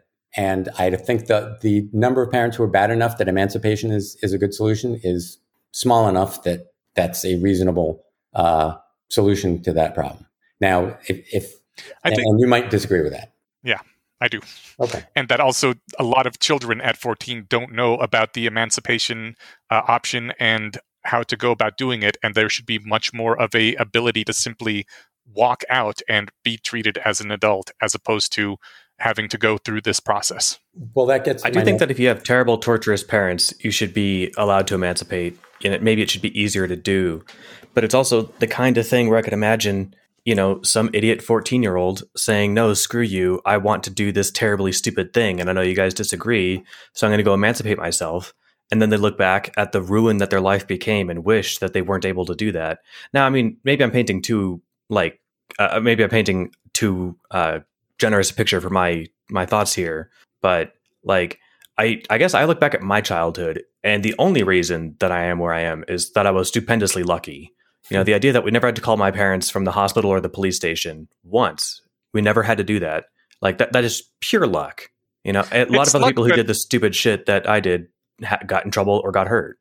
I don't know how stupendous the luck is, because it's been, from what I've heard talking to people, the majority of people who do that sort of dumb stuff, and also the majority of them never have that big of a consequence. Maybe broken bones, maybe a destroyed car, but nothing that isn't recoverable. So I think, yes, you were not unlucky, but so are most people. Is that the survivorship bias, in that the people who weren't so lucky you wouldn't come across? Or I mean, that's possible. Don't know. Yeah, or they're not online talking a lot because their brain damage, prevents them from being able to focus long enough to type a sentence. If I fell off a car going 30 miles an hour, I could have wanged my head. And if I did live, I wouldn't be the person I am today, right? Or they might not want to brag about it. It's just lucky. Yeah, when I was 14, I did something stupid and killed somebody. That doesn't, you got to know them pretty well before you find that out. Sure, it's true. Not a complete rebuttal of your point, but just a slight lessening, I would say. I have an intuition pump I want to throw past you guys, because this is kind of ties to the autonomy of people and when they're mature enough to make impactful decisions for their future selves. You can't buy nicotine products in Colorado, probably the entire U.S., until you're 18 years old, the same age that you're old enough to enlist in the military. I find it a good idea that we don't let 13-year-olds buy cigarettes, because I don't know if they understand what they're doing to their 23-year-old self by picking up a smoking habit at 13. And that making it hard for them to get their hands on it actually is a barrier that does stop a lot of people. I don't think it matters at all. Of the people I know who got addicted to cigarettes, and I include myself in this, not a single one of them got addicted after the age of 17. All of us started smoking before then. Do you think that there might have been more of them if, there were cigarettes in your, available to them at the gas station and they didn't have to ask older people to buy them for them? No, cigarettes were easily available. I don't think it matters at all. If anything, the fact that only adults could smoke and that made it cool and glamorous might have been a small contributing factor. I'm not sure how much it really was, though. The people I knew who started smoking either did it because of their peers, they wanted to fit in with their peers, or because they had mental health issues and the nicotine helped a bit for that. So that was my personal experience. I don't think that having that age limit reduced would change much at all in society.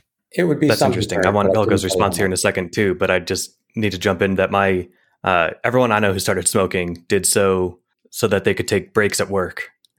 Because perverse incentives. Yes, I mean if you work at a restaurant, you get to take a 10-minute break every hour to go smoke, and that's just an acceptable thing. But if you don't smoke, you're not allowed to just go stand outside. So they took up smoking just so that they could get a break. Oh man, that's fucked up. And that's at least 3 people that I knew. Yeah. One of the other things I did want to talk about is the things we're kind of dancing around is that if you can decide that a teen is competent in a certain area, then it makes sense to give them the rights and responsibilities in that area. But, and I mentioned this on Discord a little bit, I haven't seen any good model of how to actually have those tests. And in the absence of a good test, I fall back on, let's find a competent adult who has raised this child since birth and clearly has their best interests at heart, rather than a test that some bureaucrat somewhere is going to administer and grade. So I don't think trusting the adult is a great idea, because adults, much like they have incentives to start smoking for breaks, have incentives to keep their children following the social order of everybody else, and often just like you said, wanting to keep their children at home and protected because there are all these strong protective impulses. I didn't say that actually, but go so on. The person I would trust most is the teen in question, and I guess that maybe like a society of their peers, a jury of their peers sort of thing.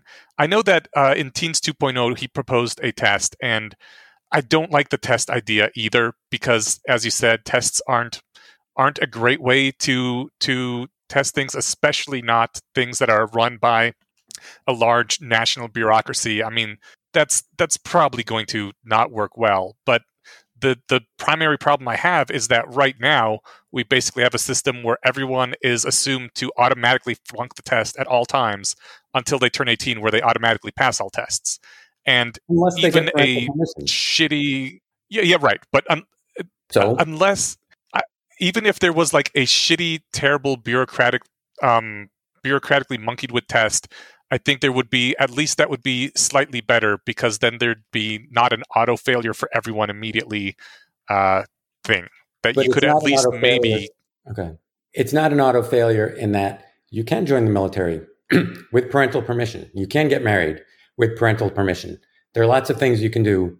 I'm not sure. Yeah, and all of them depend on parental permission. Right. So and I think that's the whole problem. Well, I think it depends which direction you're coming from. If you make the assumption that most parents and I think you might have mentioned this, that most parents' goal is to keep their child well behaved until they leave the house, then yes, that's a problem. If you look at it as I do, as I want to make sure my child has all the skills and limbs necessary to be a successful adult and is not in jail and has learned good habits from example and isn't forced to make all the mistakes to learn the lessons like getting pregnant or getting hooked on drugs, then if you look at it from parents are reasonably competent with the best interest of their child at heart, the long-term interest, not just making them happy today, that's where our viewpoints differ. And as a parent, I'm trying to advocate for that second one, where parents are pretty damn good at making decisions in general for big things. Let me take that back. They're not pretty damn good. I think they're the least bad method of determining when teens are capable of getting additional rights and responsibilities. I think that parents have that objective, and they certainly have that intention. But I think just looking at the data and how teens do turn out, it is objectively unarguable that this is a worse way to handle things. That those good intentions have led to bad outcomes. The same way that parents nowadays won't let their children go outside unless they are being specifically watched by that parent, the helicopter parenting as they call it. Like, I do think that's actually harmful for development and has had worse consequences, and that the way we've been treating teenagers over the past century and a half has been that in a later stage of life, and it's just as harmful. And yeah, their intentions are good. They want the best oftentimes, but what their instincts and what society has been telling them is so off that the actual consequences are significantly worse than. What's the better alternative? Than if they had the better alternative is to let. Sorry. I said better parents is one alternative, but absent that. No, I don't think better parents is an alternative, because the parents themselves are already trying to do good. It's not a matter of the intent.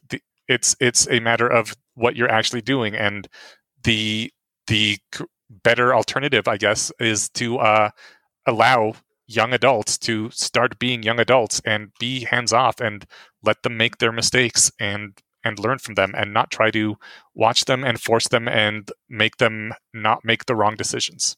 To treat them much more as adults and allow them to pay their own rent and drop out of school and get jobs and learn that, this actually isn't that great. Let me go back to a place that can teach me a skill that I can be more gainfully employed and have a better life.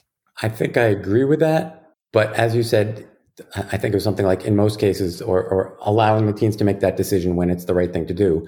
Who gets to decide when the teen is actually capable of making that decision? The teen themselves. I gave an example in the Discord. If you're getting flying lessons who gets to, and you have an instructor who's been doing this for 20 years. Who gets to decide when you're good enough to get your license? The student or the teacher? I like this example a lot. Yeah, well, I mean, the teacher does because the teacher is the one that gives the license. No, well, and they're the ones who know the person's good enough to fly. Well, two things. Yeah, which is what gives you the license. The teacher signs off on saying that you have passed the requirements to my satisfaction. And then it goes to the licensing agency or whatever. I don't know if that makes a difference. But the student doesn't decide when they know enough.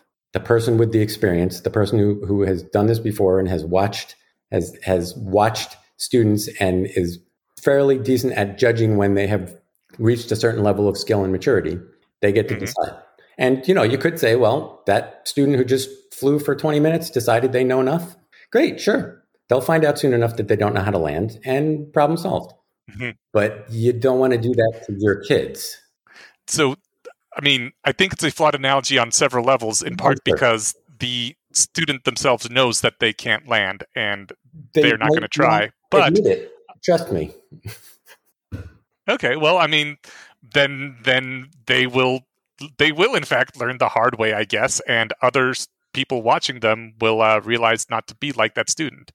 I mean, that's one of the problems with infantilization, and we even have it in the adult world with I think the FDA and other licensing bureaus are a big part of this, where people simply don't bother learning anything about what they're consuming. They're just like, oh yeah, the government made sure that it's safe, so it's fine, which I think is a very bad and harmful thing for people to do. It takes away their own agency, and it puts them at the mercy of a bureaucracy which doesn't necessarily have their best interests at heart. But I do think people would very quickly realize that if you try to land before the instructor has taught you how to land, that it's going to end badly, and they won't do it except for maybe in the most dire of emergencies. I think there are 14-year-olds who might not do it when it's that clear, but do lots of things where it's obvious to anyone with sufficient maturity, it's a really bad thing to do, and there's a very good chance that it's going to end badly, like purely hypothetically, standing on cars while you're driving them. I mean, if the 14-year-old has enough money to buy their own light aircraft, then they're probably mature enough to know when they can or can't land it. And if they go out and steal a aircraft and then crash it, what are you going to do? It's not like the licensing board can prevent that anyway. No, that's true. But I guess my point is more, who gets to decide when the teen is mature? Is it the teen, or is it some person with more clearly? The teen may have crossed the line. The assumption is the adult has clearly crossed the line. And if the adult is incompetent and you get a flight instructor who's letting people land solo after 30 minutes, or a flight instructor who never lets anyone pass, yeah, that's a problem. There should be a secondary source to overrule a bad, in this analogy, parent. But the default is the person who has the experience and the knowledge, not only of society, but of this individual student, should be the one who makes the call of when this student is ready to do something the student has never done before. Yeah. And I think that's basically your answer right there. The instructor is the one who owns the plane and has the keys. And if the student wants to use the plane, they need to get the instructor's okay, unless, of course, they're breaking the law, in which case that's off the table.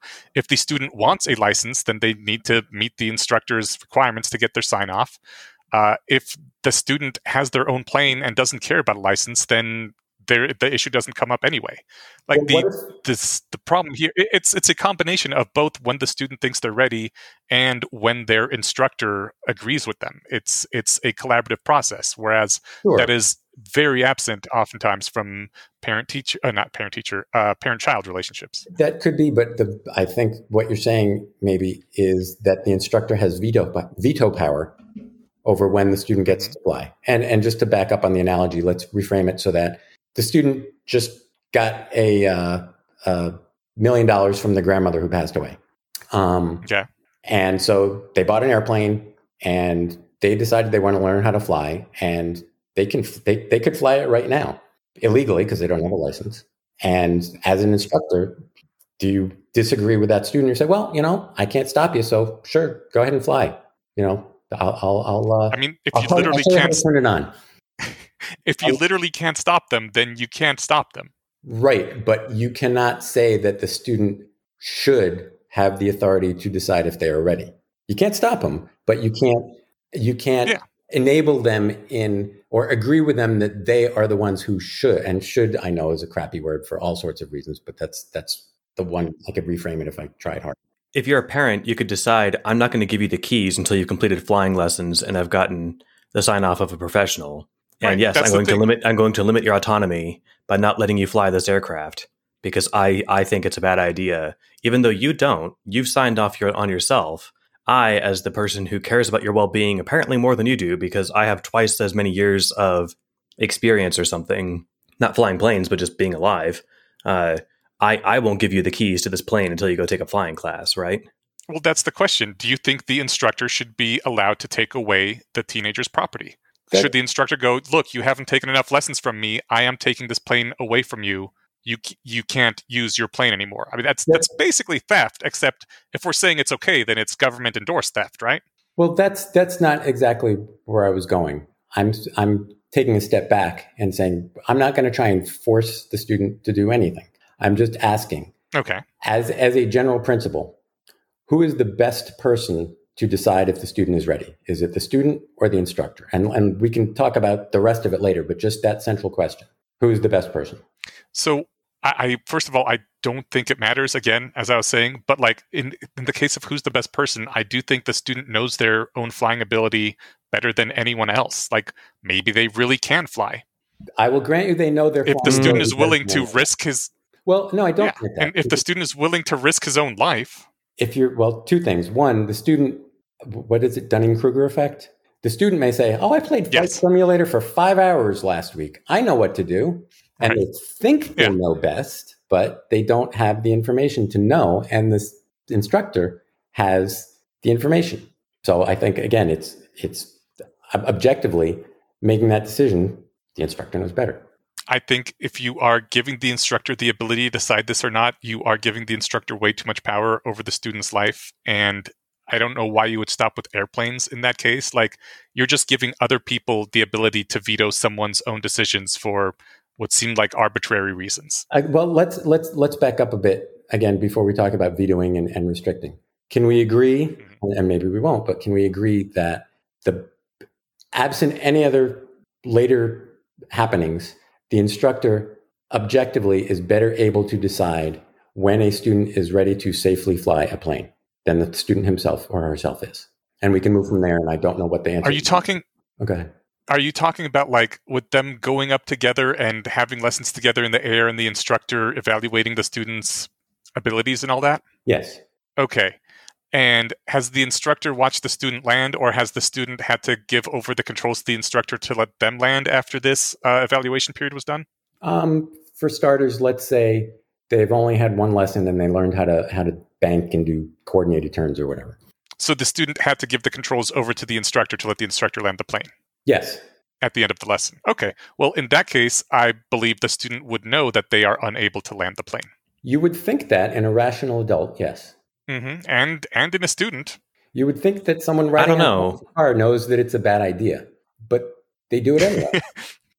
Well, I mean, if my parents had stopped me, I would have said, Mom and Dad, I know what I'm doing. I'm being careful. Like, judging purely by consequences, you had a great time and you didn't get hurt, right? Yes, but we can't generalize from my happy path. Some versions of Stephen in the multi-branching tree of history got fucked, right? Sure, but you were basically correct about your ability to not die after car surfing. I still think, I agree it was a stupid fucking idea. I wouldn't have done that because there's always a small risk and I'm risk averse. But you said I can do this, and it turned out, in fact, that you could do this. There are. I think it's more that I got lucky. Yes. I wonder, just to, like, so the plane analogy, I do like it a lot, but just to make it more concrete, like, you know, if we all had to pass driver's tests to be able to drive in the United States legally, like, Enosh, is what you're advocating for saying that, no, the person who's taking the driving test, not the person administering it, knows whether they passed or failed? No, the person administering it knows whether or not they passed or failed, and they decide whether they get the license or not. Right, but are you saying that it should be the other way? That like, no, the person who's driving, they know if they know how to drive. No, I'm saying if you're getting licensed for something, obviously the licensor is the one that gives you the license. Sense about licensing aside, like just the assessment of ability, like, you know, it seems to be that you're saying that no, if the person feels really confident that they know how to drive, they should just be allowed to. I don't think that necessarily they should be allowed to, in the sense that society in general like gives them the license and okays it or whatever. But yeah, a lot of people learn to drive, especially in rural areas, way before they're legally allowed to drive, and they drive when they need to help out the family or to run to the store and get groceries or whatever because they know how, despite what the government says.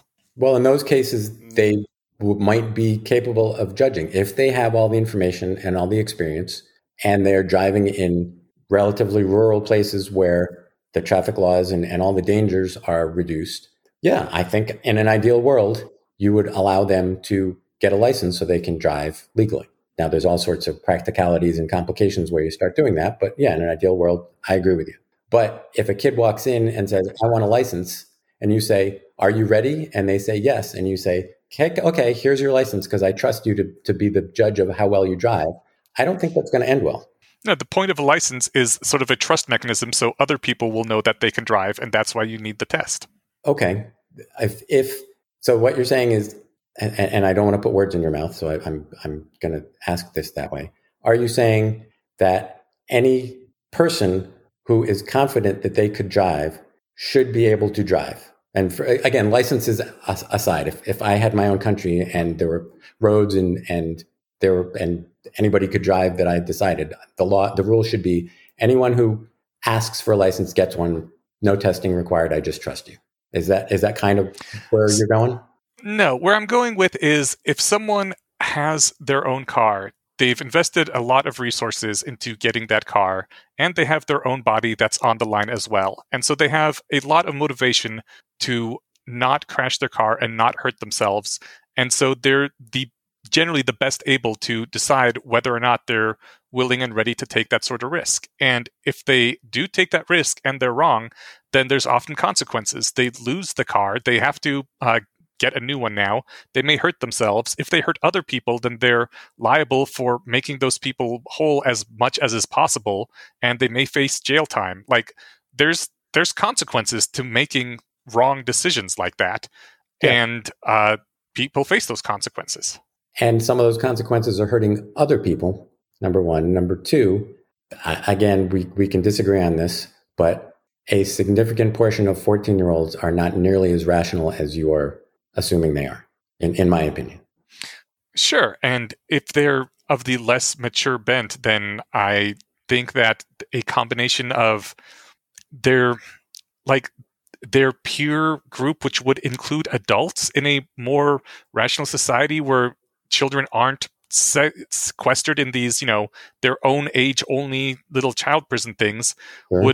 The other adults around them would, first of all, give them a better idea of what their actual skills are and could help judge how ready they are for such things. Like a lot of the problem is the fact that they are treated as children and kept sequestered in these little enclaves where they can't interact with the rest of adult society and be part of the human endeavor. Like, well, this holding cell is a big part of the problem that makes it much harder to tell what skills people have and to tell how mature they are. And I think a test is a stopgap solution because we're not going to be able to change everything about society and schooling and how we treat teens overnight. And testing is something that could help be a stepping stone on the path to that.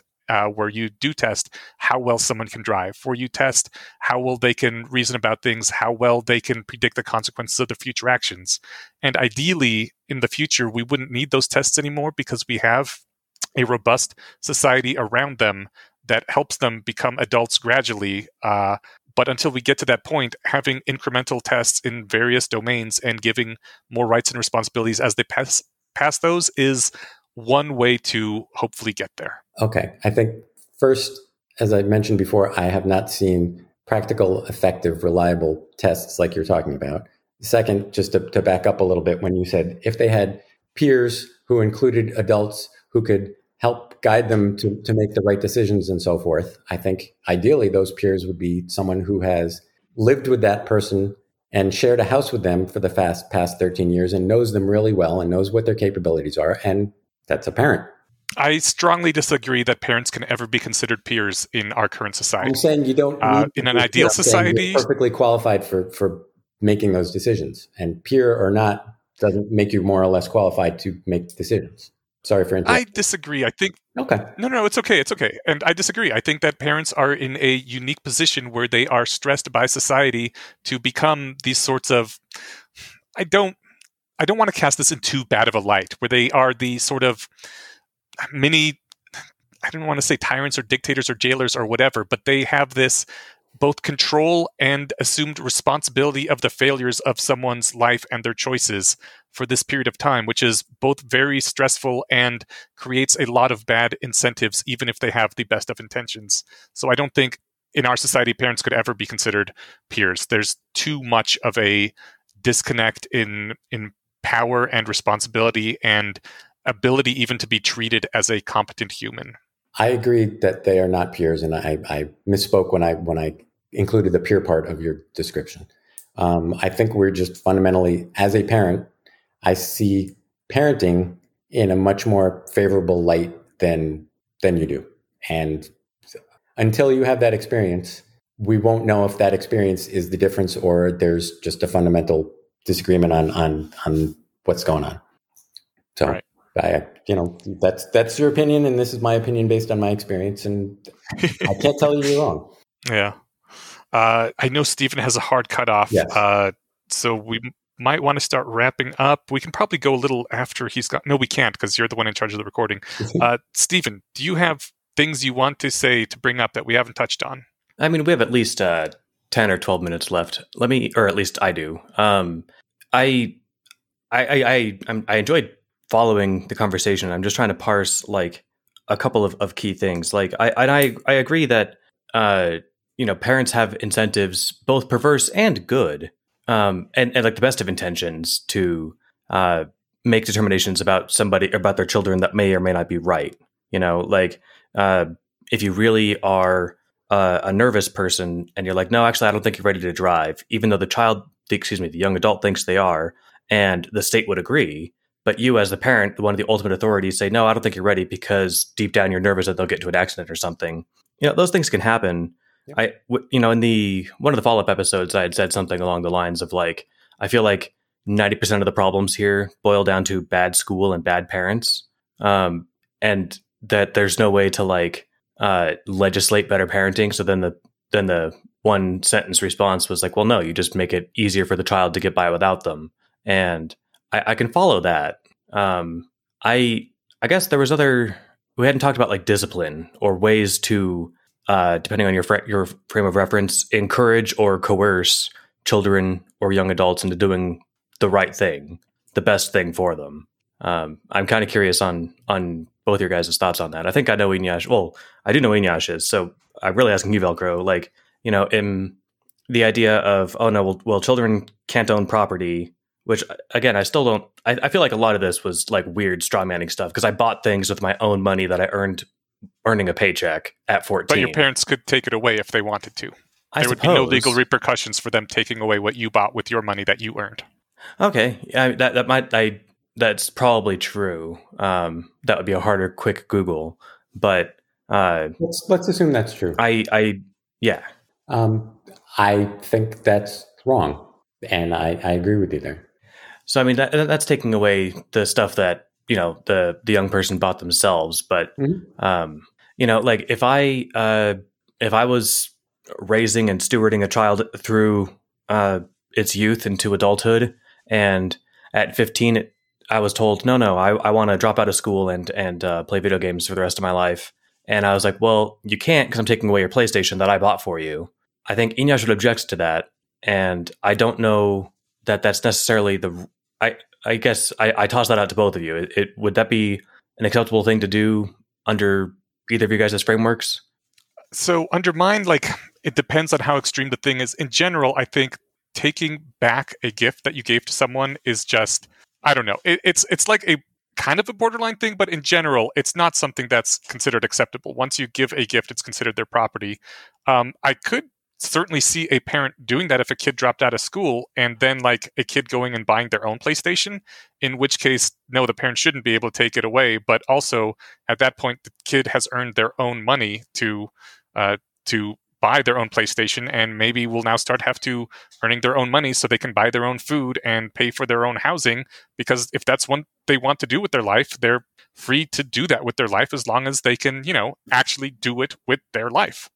I guess my thinking is that, like, as the parent, you really care about how the kid turns out, and you believe with very good evidence and good reasoning that the young person apparently is completely just not tuned into yet, that if they drop out of high school to play video games, that they're going to be fucked for life. And can I hold on a sec? I want to ask you about this drop out of high school to play video games thing, because I know a lot of adults, and a not insignificant percentage of them spend their life playing video games, watching TV, going to movies, reading books. Basically, they're doing exactly what we said. They dropped out of whatever in order to play video games and watch movies, and that's their life. And they go to work so that they can afford their house and their food, and maybe if they have kids, to raise their kids.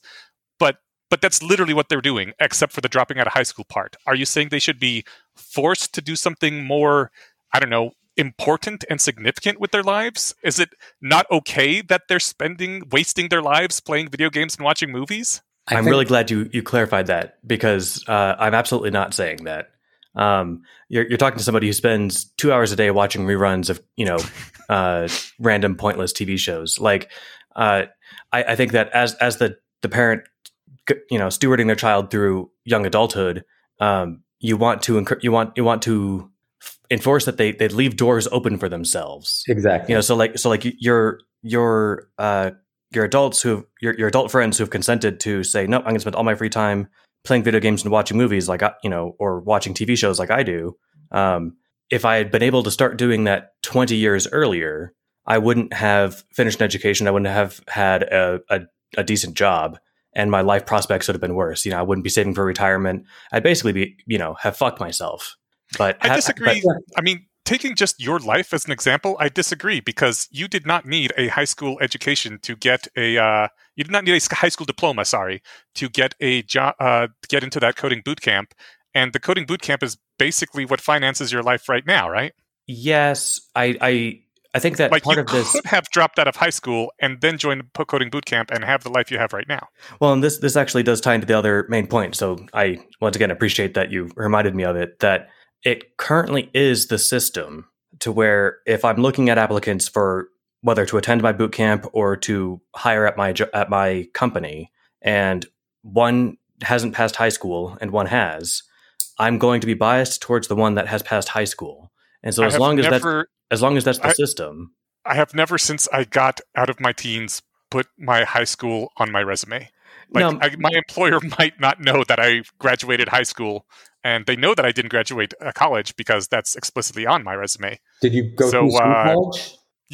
There's some college on your resume? I did go to a college I did go to college for a year then I graduated high school. So then, and not necessarily. You could have gotten a GED.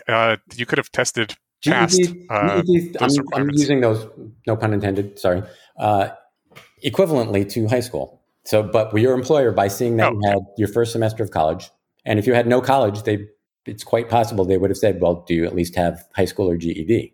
And if you said no, they might have said, okay, thank you. I don't know.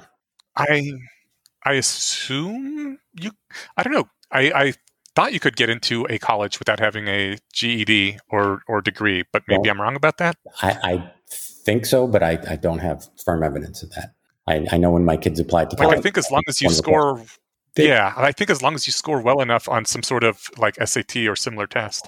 I think that like what does show up on your resume and thus impacts your life prospects is, when you're 19, you put what high school you went to, right? Just because you're told as a 19-year-old who doesn't know any better, put your education section on the education of your education under the education section of your resume. So you're just like, well, I went to school. And as as a parent who knows that that's how the system works, you want to prime your child to be in a good spot to where if they want to, they can pursue higher education with as little resistance as possible. Now, like problems with the education system aside, that is where like that's just the way the world is. So it's like, well, as long as the world is this way, me as the parent who cares about the kid is incentivized to keep them in school so that they have life prospects. But you aren't even necessarily incentivized. I mean, yes, as parents are incentivized, but like as we just said, you can drop out of school, play video games, realize it sucks, and then get a GED, take the test, prove that you know the stuff, and then you have saved all that time and misery of being in high school, and you can still go to college. Like these are not irrecoverable errors. No, but they are. I think that obstacles. I think that for a student, sure, there are lots of scholarships available for people that you apply to in your senior year of high school, and you say, well, no, I'm 22. They don't, it's not wise in my opinion, but there's just lots of things that you can miss the opportunity.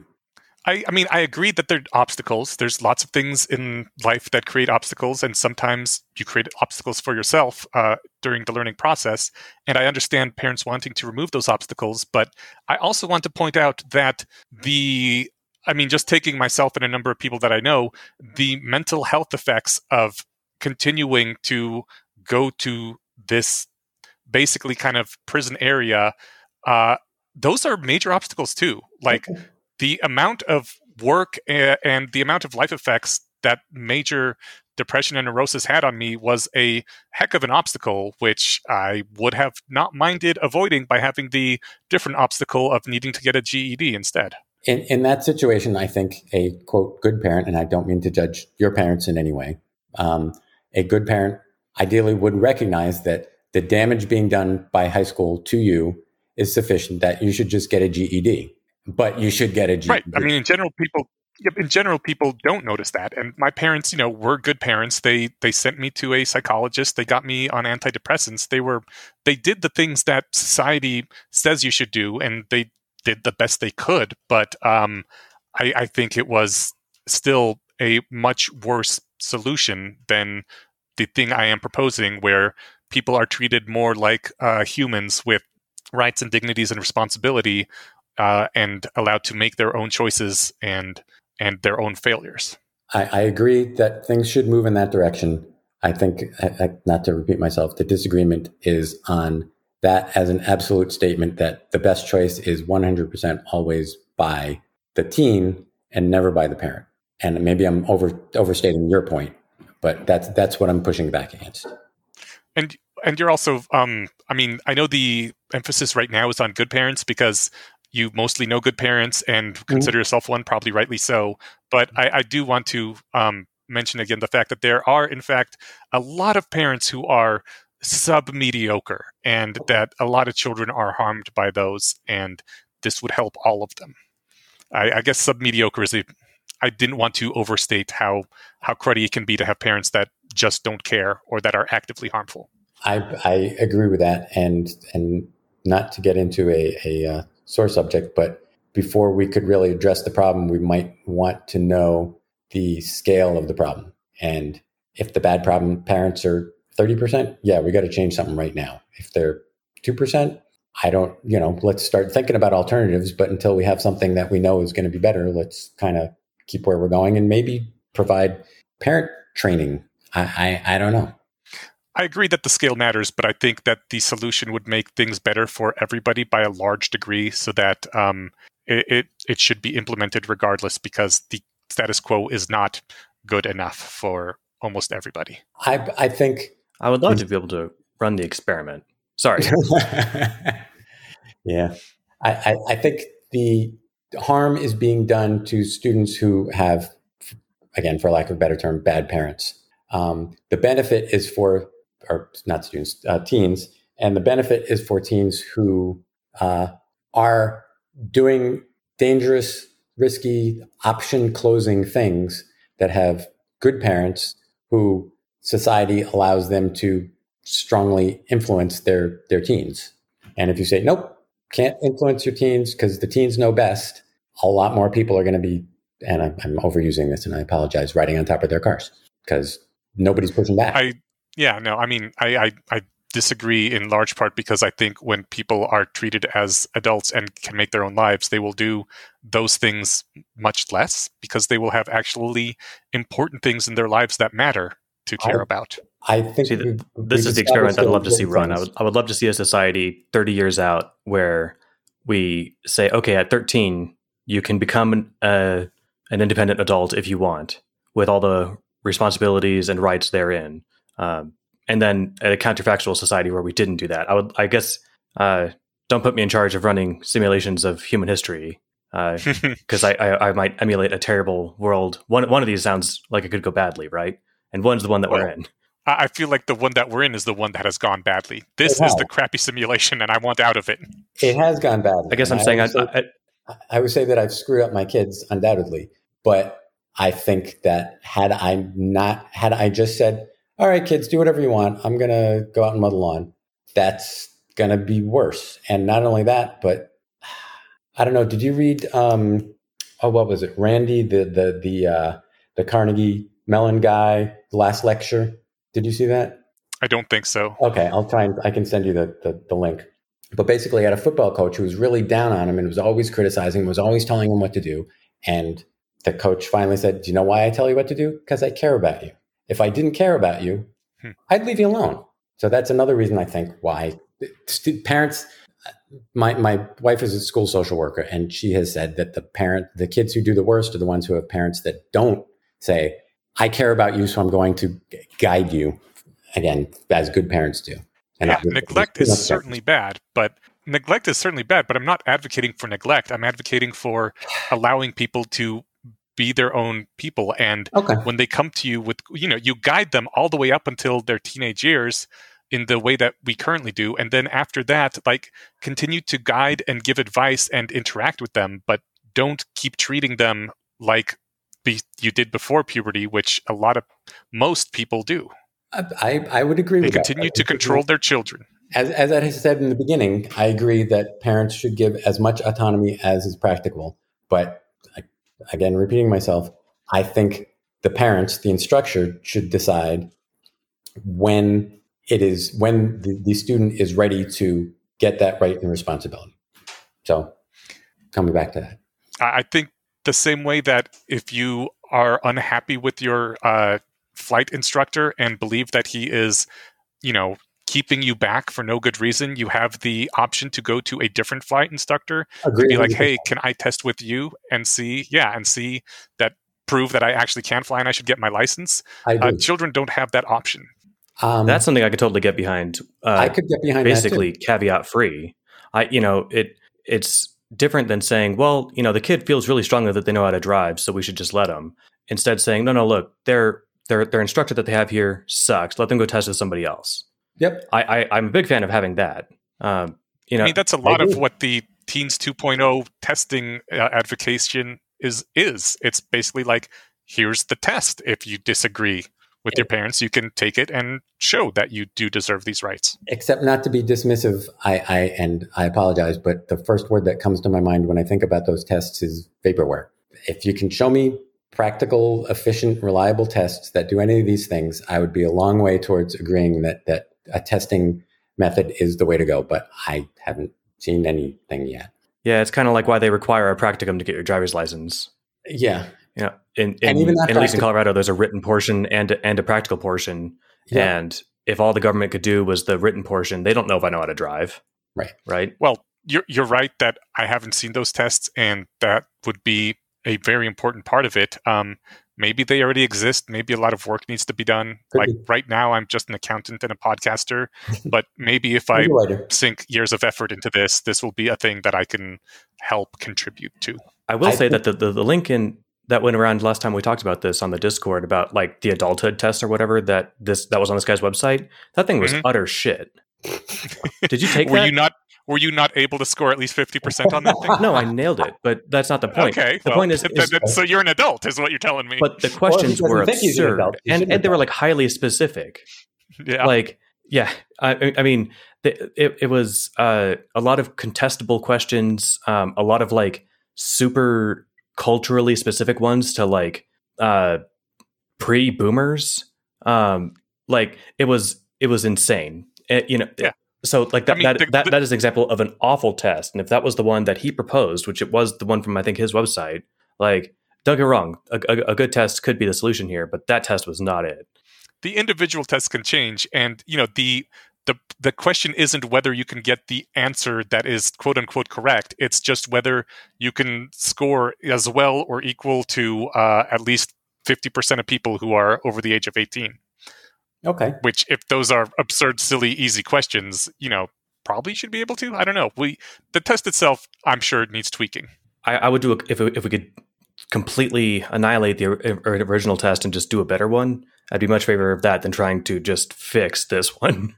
Okay. But point taken. I see what you're saying. I like that a lot. I think that I'm about out of time. I'm sorry to kind of call it. Velcro, was there anything else you wanted to say about, because you're the one with insight, and on the one hand, this is a great conversation to have between Inyash, who doesn't have kids and doesn't want kids, and you, who has and wanted kids, because this is the kind of two angles to view this from, right?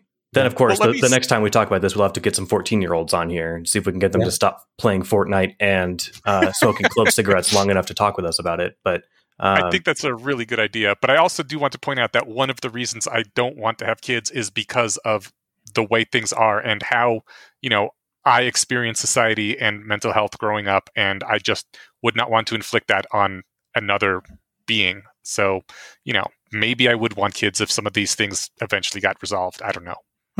I mean, there's a lot of reasons people do or don't want kids, and that's not all of them, but that's certainly a factor. That's perfectly reasonable.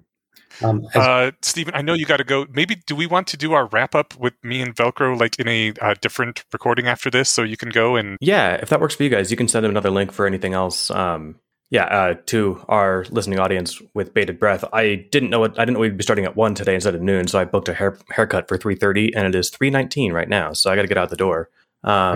But anyway, this was great, Velcro. I appreciate it. And Inyash, I'm sorry, I meant to kind of more play moderator and like ride the middle.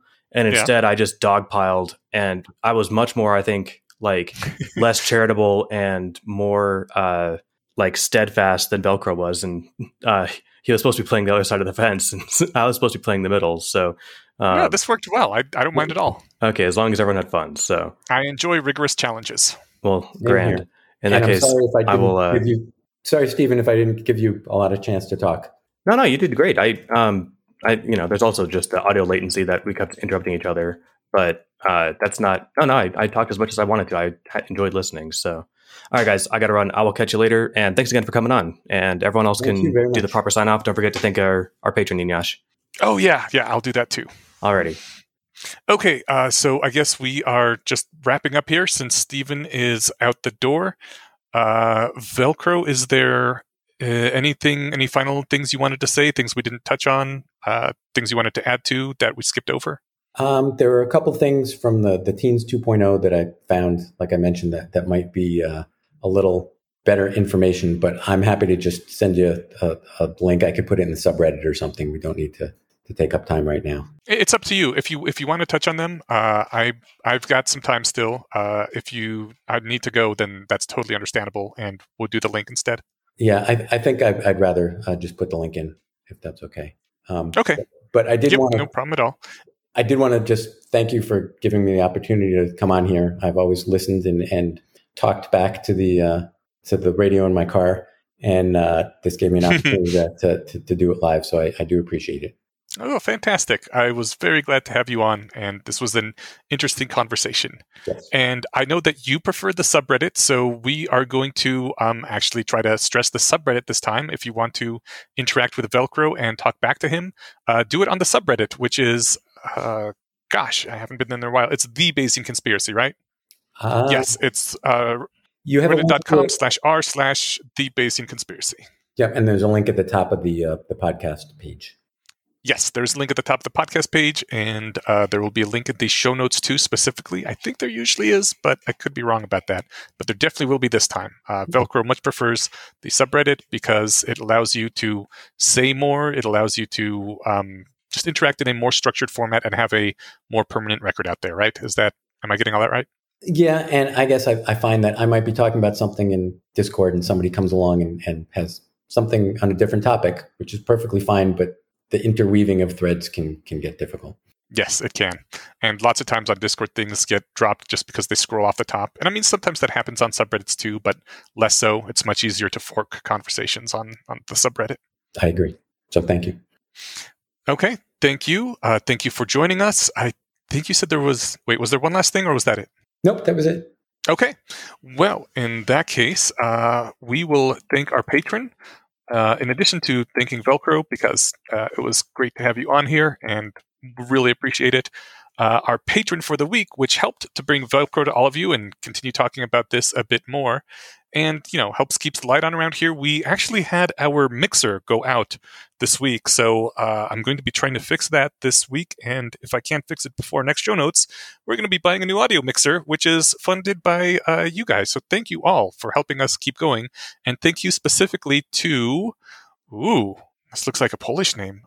Gosh, now I have to try to be semi-literate in Polish, which is very hard. Michał Bartoszewicz?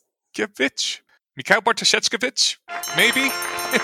I'm really sorry. My Polish is so weak. My parents tried to teach me how to read it, and I learned a little bit, but I never got too far into it because it wasn't all that useful in my real life. So thank you, Michał, for your support. You rock. You keep this place going, and you make us all feel like what we do matters, which is important. It is why I advocate for many of the things that I do. So thank you for that. Thank you also to Velcro, and we'll see everybody in 2 weeks. Thank you. Bye. Goodbye.